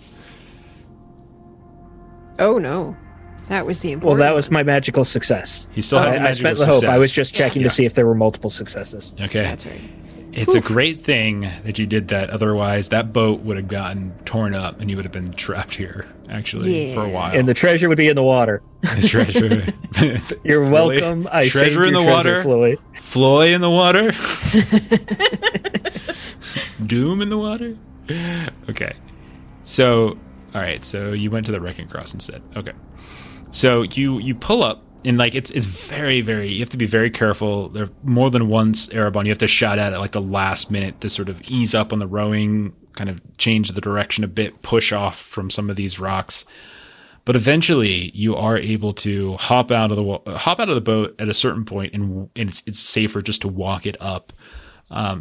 And when you get onto the shore, you can see that there's just, there's lichen, there's mayflies, there's all sorts of insects kind of flying around here and there. You can see there's a whole mess load of crustaceans that are shifting and moving about. There's what looks like carrion birds that are still sweeping down. They start to scatter as you get close. Okay. Who is getting out of the boat and getting onto the island, and who is going to stay in the boat in the water? I can jump out. Okay. I'll jump out too. Floy, Erebon, anybody else? Reniel would look at Gilly and just say, would you like to stay here with the boat, or would you like to go? I mean, do we all get out of the boat? I could stay with the child if that is what you wish. Sorry. And Gilly just like rolls her eyes at him because he's been calling me a child this whole time because he's taller than me. Yes. I am yeah, very much taller than you. I'll probably stay here, yeah. And Reniel will go. We will keep it at a distance so that you could swim if needed. Thank I need you, the Reniel. three. Reniel, I'll carry yours over so you made the previous athletic check. I need both Floy and Erebon as you hop out of the boat and start swimming. It's starting to get a little darker. There's all these rocks and things like that are piercing out. Both of you to go ahead and roll that, but I need you to take a penalty equal to the protection rating of your armor as you try to sort of wade and swim your way up. You said the gem I took was worth 5 treasure? Yes. So that's 5 load still? You don't have to treat it as 5 load, no. Okay, that's what Just I was one load for that is fine, but it's the equivalent value-wise of 5 treasure. Do we have any bonus die? What's the matter, buddy? Right, Mel? Yes, we do. We've got 3. They're heavy when it comes to swimming. You can always try to take that armor off. I would have left my sword and my helm in the boat Sure. to make swimming a little bit easier. Yeah. Go ahead and roll. Just go ahead and roll. Floyd taps into proud. You said athletics. Mm-hmm. And 2 penalty for the 2. He ain't taking How this many bonus shit dice off. do we have? We have 3 bonus dice. I'm going to use 2 of them Okay. to make it And balanced. Floy, how many were you using? Well, what? Okay, go ahead and roll. Oh, I thought I'll you were roll gonna again. use- Floy, are you leaving the treasure in the boat? I like Of course. Floyd, use your hope. brings the treasure with him. Oh, Erebon can't swim. Erebon, no. Oh my gosh. I was so close to the game. I felt. You actually. You rolled one? Okay. My myth is 4 low. Both of you roll Or 4 d12. protection. We just jump out of the boat and sink. Both, and you You impale guys just see yourselves. bubbles. Floyd, take 9 points of God. endurance damage. Oh my Oh, god. no. Oh my god. Erebon. Hang on, because that's an Eye of Sauron. Hang on. Oh no. Oh no. Why'd we leave? I was going to hang back on the other island. I was going to hang back. As the sun starts going down, it gets a little darker. The boat's a little bit further out. Like you're worried about getting any closer. You watch as Floy and Erebon like hop out, and they start swimming, wading, swimming, moving over the rocks. And at a certain point, Floy, you feel a sharp stabbing pain just ratchet up your leg, and you look down, and this probably like 2 foot long spiked rock is just cut through your boot all the way up the side of your leg towards your knee as you take that amount of endurance damage. Erebon is swimming in his very gracious elf way. Gilly and Aurinial, you watch as suddenly he disappears below the water. Erebon, reduce yourself to 0 endurance. Why didn't I take the magical success? don't know. Oh my god. And he disappears below the water. been fun, y'all. Is going to immediately dive after. Okay. You dive after. You already rolled your athletics before when you were rowing, so I'll carry that over. You go around and you see his body just getting thrashed around beneath the waters. And you can see his just blood is starting to kind of cloud the area. You can see that he's got scrapes as he smashes into this one rocky, like spiked, jagged area. And you can tell that as it pulls away, a huge chunk of blood comes out. You grab him, do you drag him back to the boat or do you drag him up to the shore? The boat. Okay. You drag him back to the boat, and so Flo, you're the last one as you waddle up onto the boat itself. Or excuse me, onto the shore. So there's really only one thing of interest up here, Floyd, and it seems to be this congregation of carrion birds and crustacean. Is that what you inspect? Yeah, I'm just just swat away the birds. Okay. Whatever this is. You wander over, swat away the birds, and you see, in fact, a body on the ground that has been pecked apart. Very horrific condition.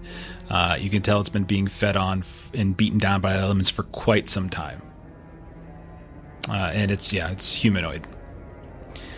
There's two different things that you can roll here. You can roll healing, but to potentially determine like cause of death or how long it died. You can potentially roll scan to see if there's anything noticeable. Those are the two rolls I would accept. Yeah, I'll just scan here, see if I notice anything.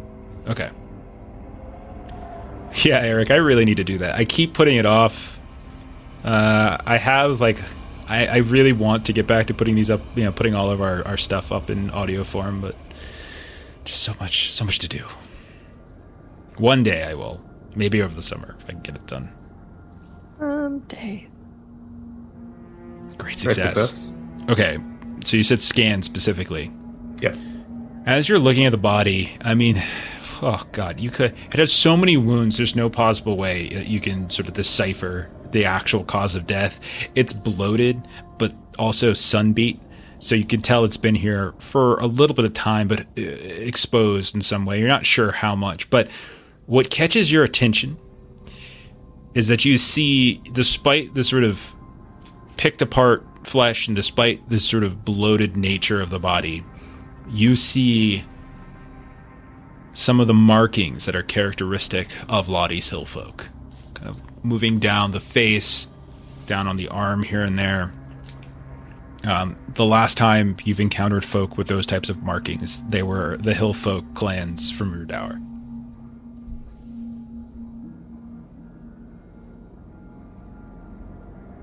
I think I'll take that info. If it doesn't get on the island, I'll make my way back to the boat. Mm-hmm. Okay. Was there a crashed boat as well, Jeff? There was, yeah. You can peek at that too. This thing is even worse condition than both your boat was and the boat that you found on the Bleak Cove. It would need, there's huge chunks missing, and the only reason it seems to have not gotten washed away as it seems to have gotten stuck on top of this piercing rock that comes out of the water, and it just pierced through the bottom of it, ripped the bottom of the boat out. The keel is just completely fractured, half of it's missing. You would need a lot of wood to potentially make this functional again, but there's no way. This is not something that you could use right now.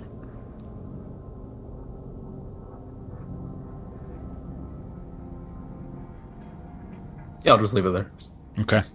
There's nothing left in the boat. Mm-hmm. Okay. No, there's nothing left in the boat.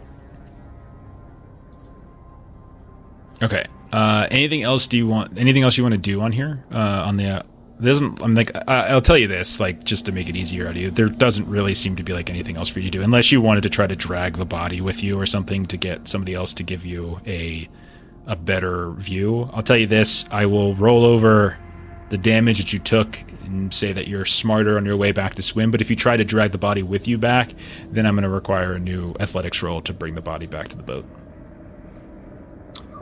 Don't see why I need the body, so I'll leave it. Okay. Yeah. All right. So you head back. Okay. And you kind of wade through. As you do, you can see that they're all kind of worried about Erebon here, who has suffered significant endurance loss, we shall say, and the fact that he's been reduced to 0. I just want to double check one thing. Okay, so I was at full endurance too. That was a 26-point hit. Oh no! It's the Eye of Sauron. It's automatic, reduced to 0. You suffered like a disastrous wound of some kind. Okay, and you are you got to do a wound roll, I suppose it is, an injury roll. Doesn't kill you. It just go ahead and roll the thing. Okay, we'll say something like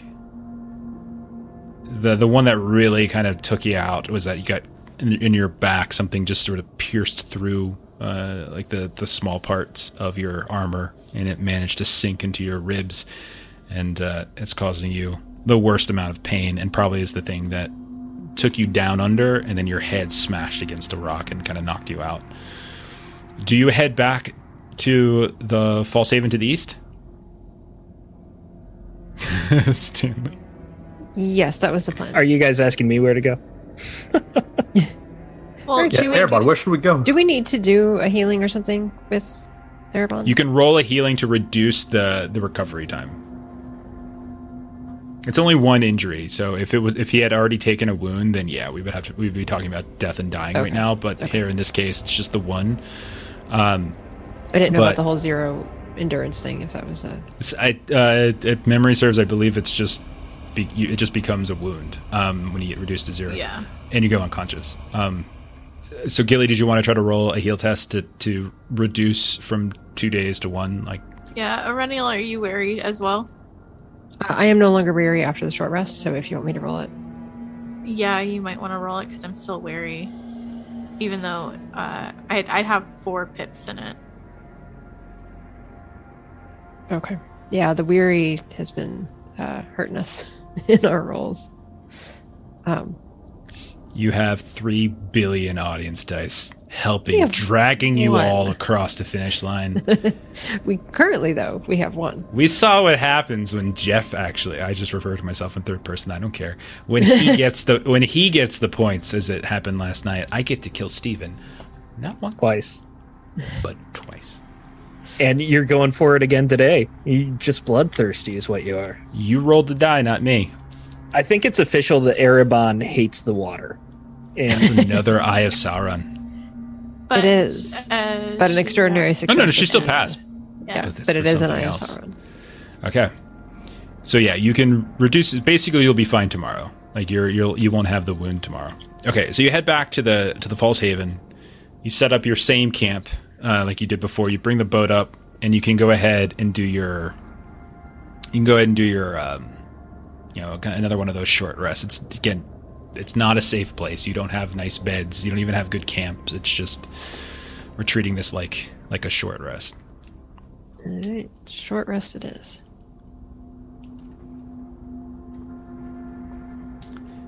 You guys are so lucky too. I have not rolled an attack encounter yet. All the times I've done like the random encounter roll that I have for that thing, it has not popped up once. Erebon gets the short rest too.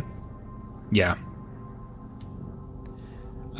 We could say that it's a short rest, so it doesn't have to be all day. So you can, if you take a late start in the morning, you give Erebon a chance to heal up. Like the wound would go away. My question would be, would I regain consciousness before the short rest? I would say we could probably do something like that. Because if I am conscious, then I would be able to do my Elvish meditation. Yeah, okay. I'm fine. Yeah. I've already killed you twice this weekend. I don't really need a third. Remember to click short rest, not prolonged rest. That's for his my Elvish meditation allows me to do right. prolonged. Yes. So, to all the Twitches thrown out 500 bits here, Ashley. So, Gilly, Hey. What did you draw on Erebon's face while he was unconscious? So And- Gilly. And Tolkien has to approve, so let's not be crude here and crass. No, so you know those list of like runic names that we found from like the Elven thing? Mhm. She has drawn a few of them, maybe Okay. along like his face. Very nice. Oh, Very yeah, nice. yeah. Very beautiful. Erebon Oh, wouldn't it's even be very upset about that. Oh, that works out so well. Morning comes. Again, the creature did not attack at night. And do we head to that final island to the north? Is that our plan? Our final destination. Yeah. Okay. Might as well make sure they're not there. All right. It is called you The think Last we Stand. should head back to shore? You're on shore. The big You shore. guys are so lucky. So I'm rolling feet die to see if this thing pops up. And so every time you shift from one island to the next, etc., etc. I have rolled, not lying, 3 Gandalfs whenever you guys have shifted. That's how lucky you guys have Wow. been. So it's just been smooth sailing, etc. Okay. I'm rolling enough Saurons for you. All right. So eventually you make it to the northernmost isle. You find that there's coves along the base of it. You can kind of explore, but you can find a place where you can pull up the boat, set it down as best you can. Now, it's not as welcoming as some of the others. It's very much like there's a rocky shore, but it's not nearly as bad as the Wrecking Cross to the south. You did notice that there was a cove, that you were able to kind of land the boat. When you get up there, you notice that there are currently no boats here, but you do see some broken boards to suggest that at some point maybe one was here. But you all hop out of the boat without any issue this time, as this is not treacherous terrain the way the other island was. And what do you want to do? Let's explore the island a bit. Okay. I will take Explorer tests if you like. Are we all exploring? Maybe one of us should watch the boat. You can stay behind if you'd like. Well, if you insist. Oh my gosh, another eye of that's an eye Sauron. of- Oh my god. All right, I have to actually look at these rules because something might have triggered by now. It's popped up so often. Let me double check. So, rolling eyes, 1 point.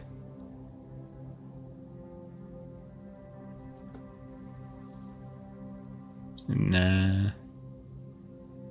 No blatant displays of magic.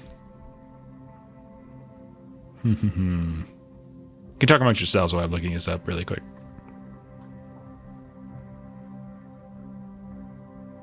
Or you could stay Sorry, I completely was quiet reading. and forget that we're actually on stream right now. That's the other. That's definitely the other option.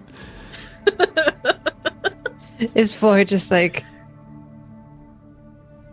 Count cleaning the off all of the pips new and the treasure rings. that he got? Yeah, rubbing the chalices, the gems. Perhaps Erebon we is should just hide scanning the water. the boat on land. Well, there is a cove on this particular island. So I don't know if we want to go in there necessarily. Okay, you guys are good still. All right, getting a little close Really? though. Wow. wow, we've had a lot. Yeah, you need a lot more than Super that. nervous. So mechanically, it's basically like you guys have a starting. This is basically. I mean, I'll reveal it to you. I don't care. There's like Eye of Awareness. It's basically how aware like the shadow is of your presence, like of Mordor, us? Sauron, etc. Yeah. Okay. And like you don't introduce it at the start of the game necessarily, but I didn't introduce it until like this is the first time we've actually had it active in an adventuring phase, and so based upon your culture. Oh, because we killed Rotag, right? That's how I was like. That's why I justified it in my head. Like I could Cool. have introduced it at whatever point, but at that point I was like, okay, this makes sense to use it now. So, and then your starting scores, the starting score of like that, this number is based upon your cultures, and then like whenever you roll Eye of Sauron's on rolls that aren't combat, it ticks and ticks and ticks and ticks, and then depending on where you're adventuring or exploring, like there's a specific threshold you have to hit where something could trigger, and you guys haven't hit that yet, but you're getting close. Gotcha. All right, I saw an extraordinary success, I believe. That was Aurinial. Aurinial, you take lead. You wander through. The island itself, again, fairly barren hill, rocky. There's not a whole lot on the surface that is of interest to you, but at a certain point, you actually find some caves, some tunnels, and they lead kind of into the interior of the island. Like, actually, they lead underground. And you do see what looks like signs periodically of both travel by people like yourselves, boot prints and such, some recent, very recent, in fact. And then you also see what certainly looks like the similar signs of the creature having been here as well.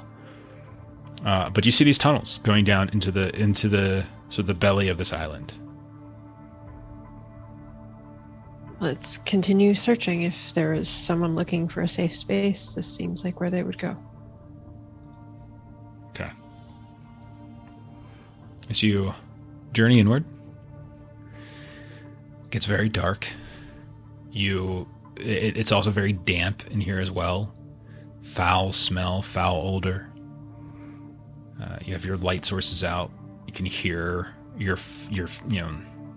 yourselves kind of clinking with the treasure as you waddle through these tunnels. And at a certain point, one of you will say, what do I want to pick on? Let's make it Gilly. Probably makes sense. You're tired, you're weary, and maybe it's your shorter legs that don't quite lift over top of this small little line that's been drawn across this opening in one of these tunnels, and you trip and you fall, and you hear the sounds of something clinking, like kind of this racket happening, and you look back and you see, like, tucked away, hidden in the shadows, a corner of this tunnel area, there's a handful of these, it looks like metal pans that are kind of flopping around as if you've just alerted some trap. And then those of you that are up ahead, you turn and you look back towards where Gilly is on the ground. Some of her stuff has kind of scattered a bit. She's starting to kind of quickly kind of collect it back up. And that's when those of you up front, like Aurelial, Floa, you hear the sounds of a drawstring. And you hear, "Identify yourselves. Quickly." We've traveled here with Mudan. We do not know that name. I said to identify yourself, not who you travel with. My name We're is just Aurelial. adventurers. Aurelial, Floy. You hear some whispers kind of coming from like up ahead. Whom do you serve? Guess he means our patron. Not necessarily. We serve no one.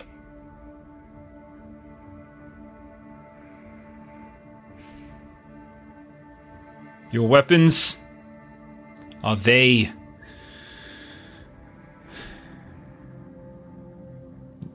Kind of considers it for a moment.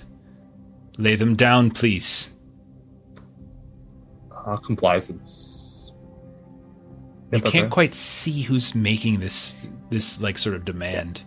Aurelial's not. I don't know that I'm interested in picking a fight with you, but I don't know that I am interested in just dropping my weapons either. How did you get past the creature? Just barely. To be frank. We've encountered it twice and barely made it out both times. So when you introduce yourselves, like, one of the things we need to get into is, like, when you guys... usually when you introduce yourself as sort of like the Tolkien world, it's not just like, hey, I'm Jim and Steve. You know, it's like usually there's a slight more like grandiosity to it. It's titles, names, families. It sort of announces who you are. And so when you guys are just throwing out your first names, it's unlikely they would know it. It's like you kind of have to layer in some other stuff here to perhaps get a greater reaction from those who now are like hidden in the shadows up ahead, bowstrings drawn. So do you do it? So with that in mind, like, is there anything that you say? Yes. Go ahead. Gilly, once she finally gets her stuff and she stands up. Hi, my name is Gilly Kettlegrass, and I'm of Bree. My parents, and then she'll like kind of go on. Okay. Does anybody else interrupt her at this point? I'll just add that I'm like dwarves of Durin's folk. Is that? Yeah, I mean that's your culture. Like normally dwarves have a tendency to like introduce themselves like Floy, son of somebody, and so you would usually have like your father's name would sort of often be part of it. Doesn't have to be, Wielder of the Flame of Arnor. Flame. I assumed Erebon's still at the boat, like he said he was holding. That's fine. We'll say you and Mudan hung back. That's okay. Yep.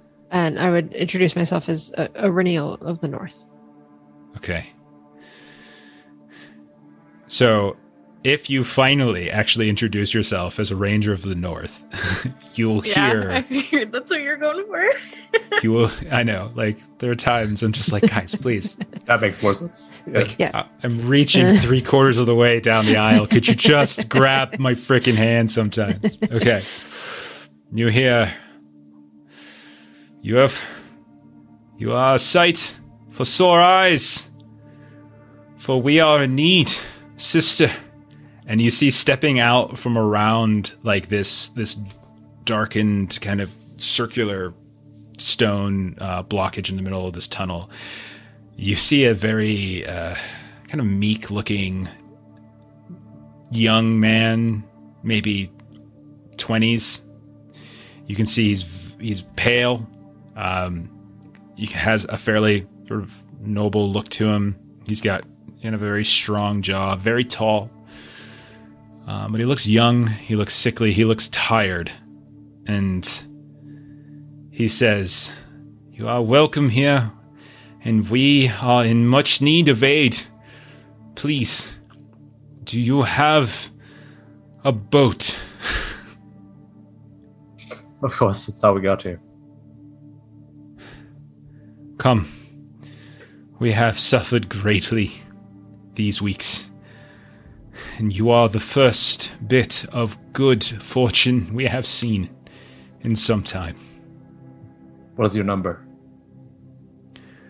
Much smaller than we once were. 12 of us remain, of 40 that set out before the winter began. I am Sereg Dur, son of Targon. My father, who once led these people. You look around and you see like huddled in this dank cove where the water of the lake has kind of moved in here and there, and some of them are like kind of washing and boiling some of the waters. There's some supplies that have been set up, fires that kind of lead you into their camp. And they look, and like everyone else kind of looks up, and like there's like this sense of hope and optimism, but like that is quickly faded as you start counting. And there's wounds, there's people with bandages wrapped around their arms, their legs. There's not a lot of supplies that you can see. The creature has come almost every day for the past several weeks since winter. Before that, we have traveled from isle to isle. We have tried so very hard to leave this place. We ask for your aid, if you would give it. And he's like, you can tell, like, watching him, he's like trying so hard to like look. You can tell like the idea of like confidence is sort of almost like an affectation at this point. He's very much,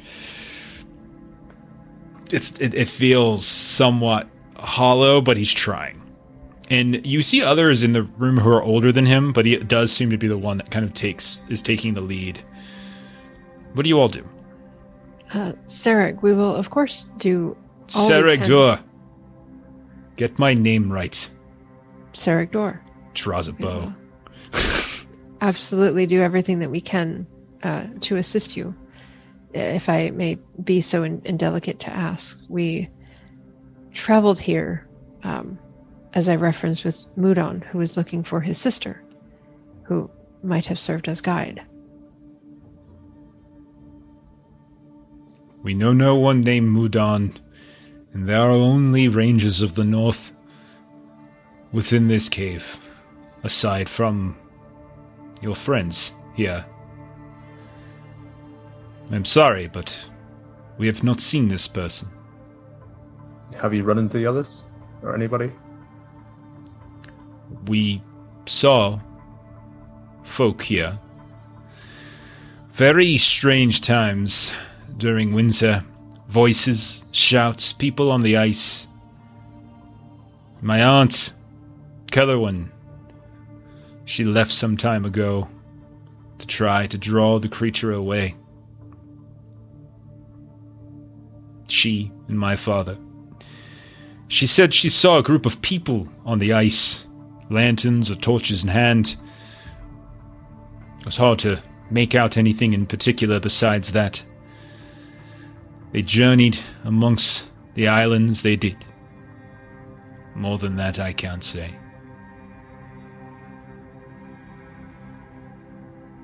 Oh, we only have one boat.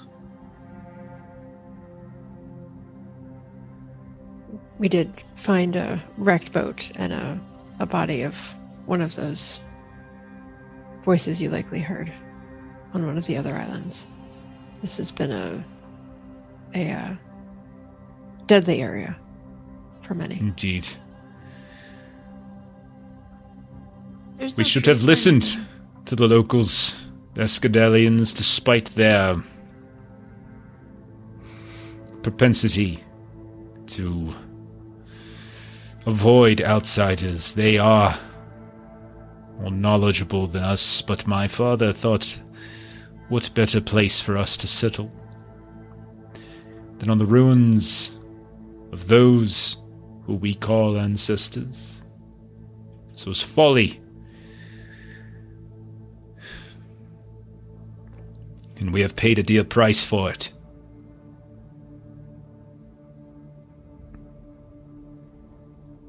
We can certainly do our best to provide assistance, and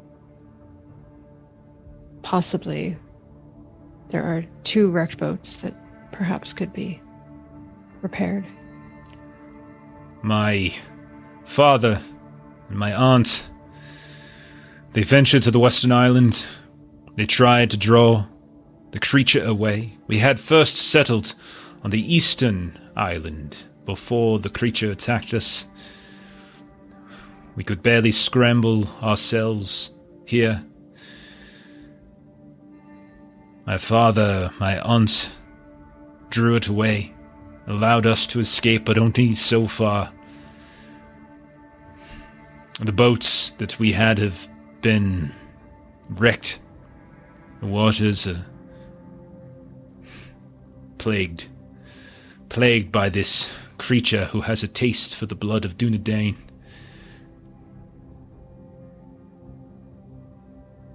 We thought we would merely dwindle, until we are but 1 or 2 left here to rot on our own. But your arrival gives us hope. Perhaps together we can all leave. I wonder how long it takes to build a boat. If we have hands here. That's possible. Yeah, is there like wood on this island? Yeah, if you ask about it, he says there are scant trees on the hills. Not many. But we haven't all of our tools. We had to discard some and take only that which we could carry. Some, when our boats were attacked while on the waters, many of our possessions now lie at whatever deep depths there are below these waters. If you have your own tools, we will gladly lend aid. But there is a reason we have been trapped here. Journeying out onto the surface for more than just a few moments an hour, always seems to draw the attention of the creature as if it knows that we have crawled out from our hiding place. It is not some mindless bestial thing. It is something more. We've sensed that as well. But we have a couple injured on our... If we could rest a couple days, build a couple boats, we could seek refuge away from these islands. You are, of course, welcome to shelter with us, but I should warn you, while we have set up watches, and while we have done our best when we venture out for more food, 1 in 3, the creature will attack again. We lose someone every few days, in one manner or another, to the creature, to despair. But yes, you are welcome here, of course.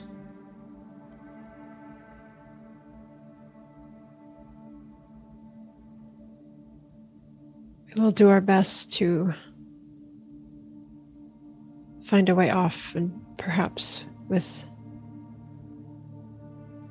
numbers we may have some success. So, kind of brings you in. Do you guys go get Erebon? Yes, I was just thinking that. Yeah. Okay. So you go fetch Erebon, you go fetch Mudan. Do you kind of carry the boat with you, like, into these tunnels? Yeah, I think it's a good idea. Yeah. Erebon complaining the whole time. No, we should go. We should go. Do we need to stay on the island longer? Forever and ever. And we'll say that you guys bring the boat inside. You settle down with the remnants of the Dunedain party here, and we'll end on that. In our next session, we'll work on trying to figure out how you all escape. And by you all, I mean the 5 of you, counting Mudan, and the other dozen ranger survivors that are now counted amongst your party. That's a lot of people. But yeah. And it won't be for 2 weeks because we are taking next weekend off, as Melissa and I have other things that we have to do. But in 2 weeks, we'll be back with more One Ring for probably, I would think, close to, if not the conclusion of this adventuring phase. This adventure phase has been going on a while. One way or another. It's been very, very complicated one. But yeah. Okay. Sure. What else we got going on? Steven, do you have any... It's not a Burt week, right? No, I don't think so. No. Okay, so let's see. Next game is going to be on Mondays. We're playing Deadlands. So you can come check that out, 9 p.m. Central, as per usual. More Savage World stuff on Mondays. And I think that's actually our last game. And then Melissa and I and the rest of us, I think, well, Steven, I think you'll probably be in a game at some point. But I think that'll be it for us for a few days. No game next Friday, no game next Saturday, but we'll be back again probably on like the 6th or something like that with Holler. That'll be our next one. But it'll be 2 weeks before we have more One Ring. But that is it for us. Thank you for everyone who hung out. Thank you for all the bits, including especially the bits that were to draw various crude elven symbols on Erebon's face. Hobbit-sized sticks on Erebon's face. That was most certainly the best use of bits we've ever had. Anyway, that's it for us. Thank you for everybody who was watching. Thank you for those of you who are watching later on YouTube. We will have this stuff up on podcast form at some point, so thank you for those of you in the future who are listening to this. Players, thank you as well. I'm going to go ahead and start up a raid to our friends over at Dragons in the Dining Room. And then we'll get out of your hair so everyone can have a good weekend. So, good night, everybody. Bye-bye. Bye.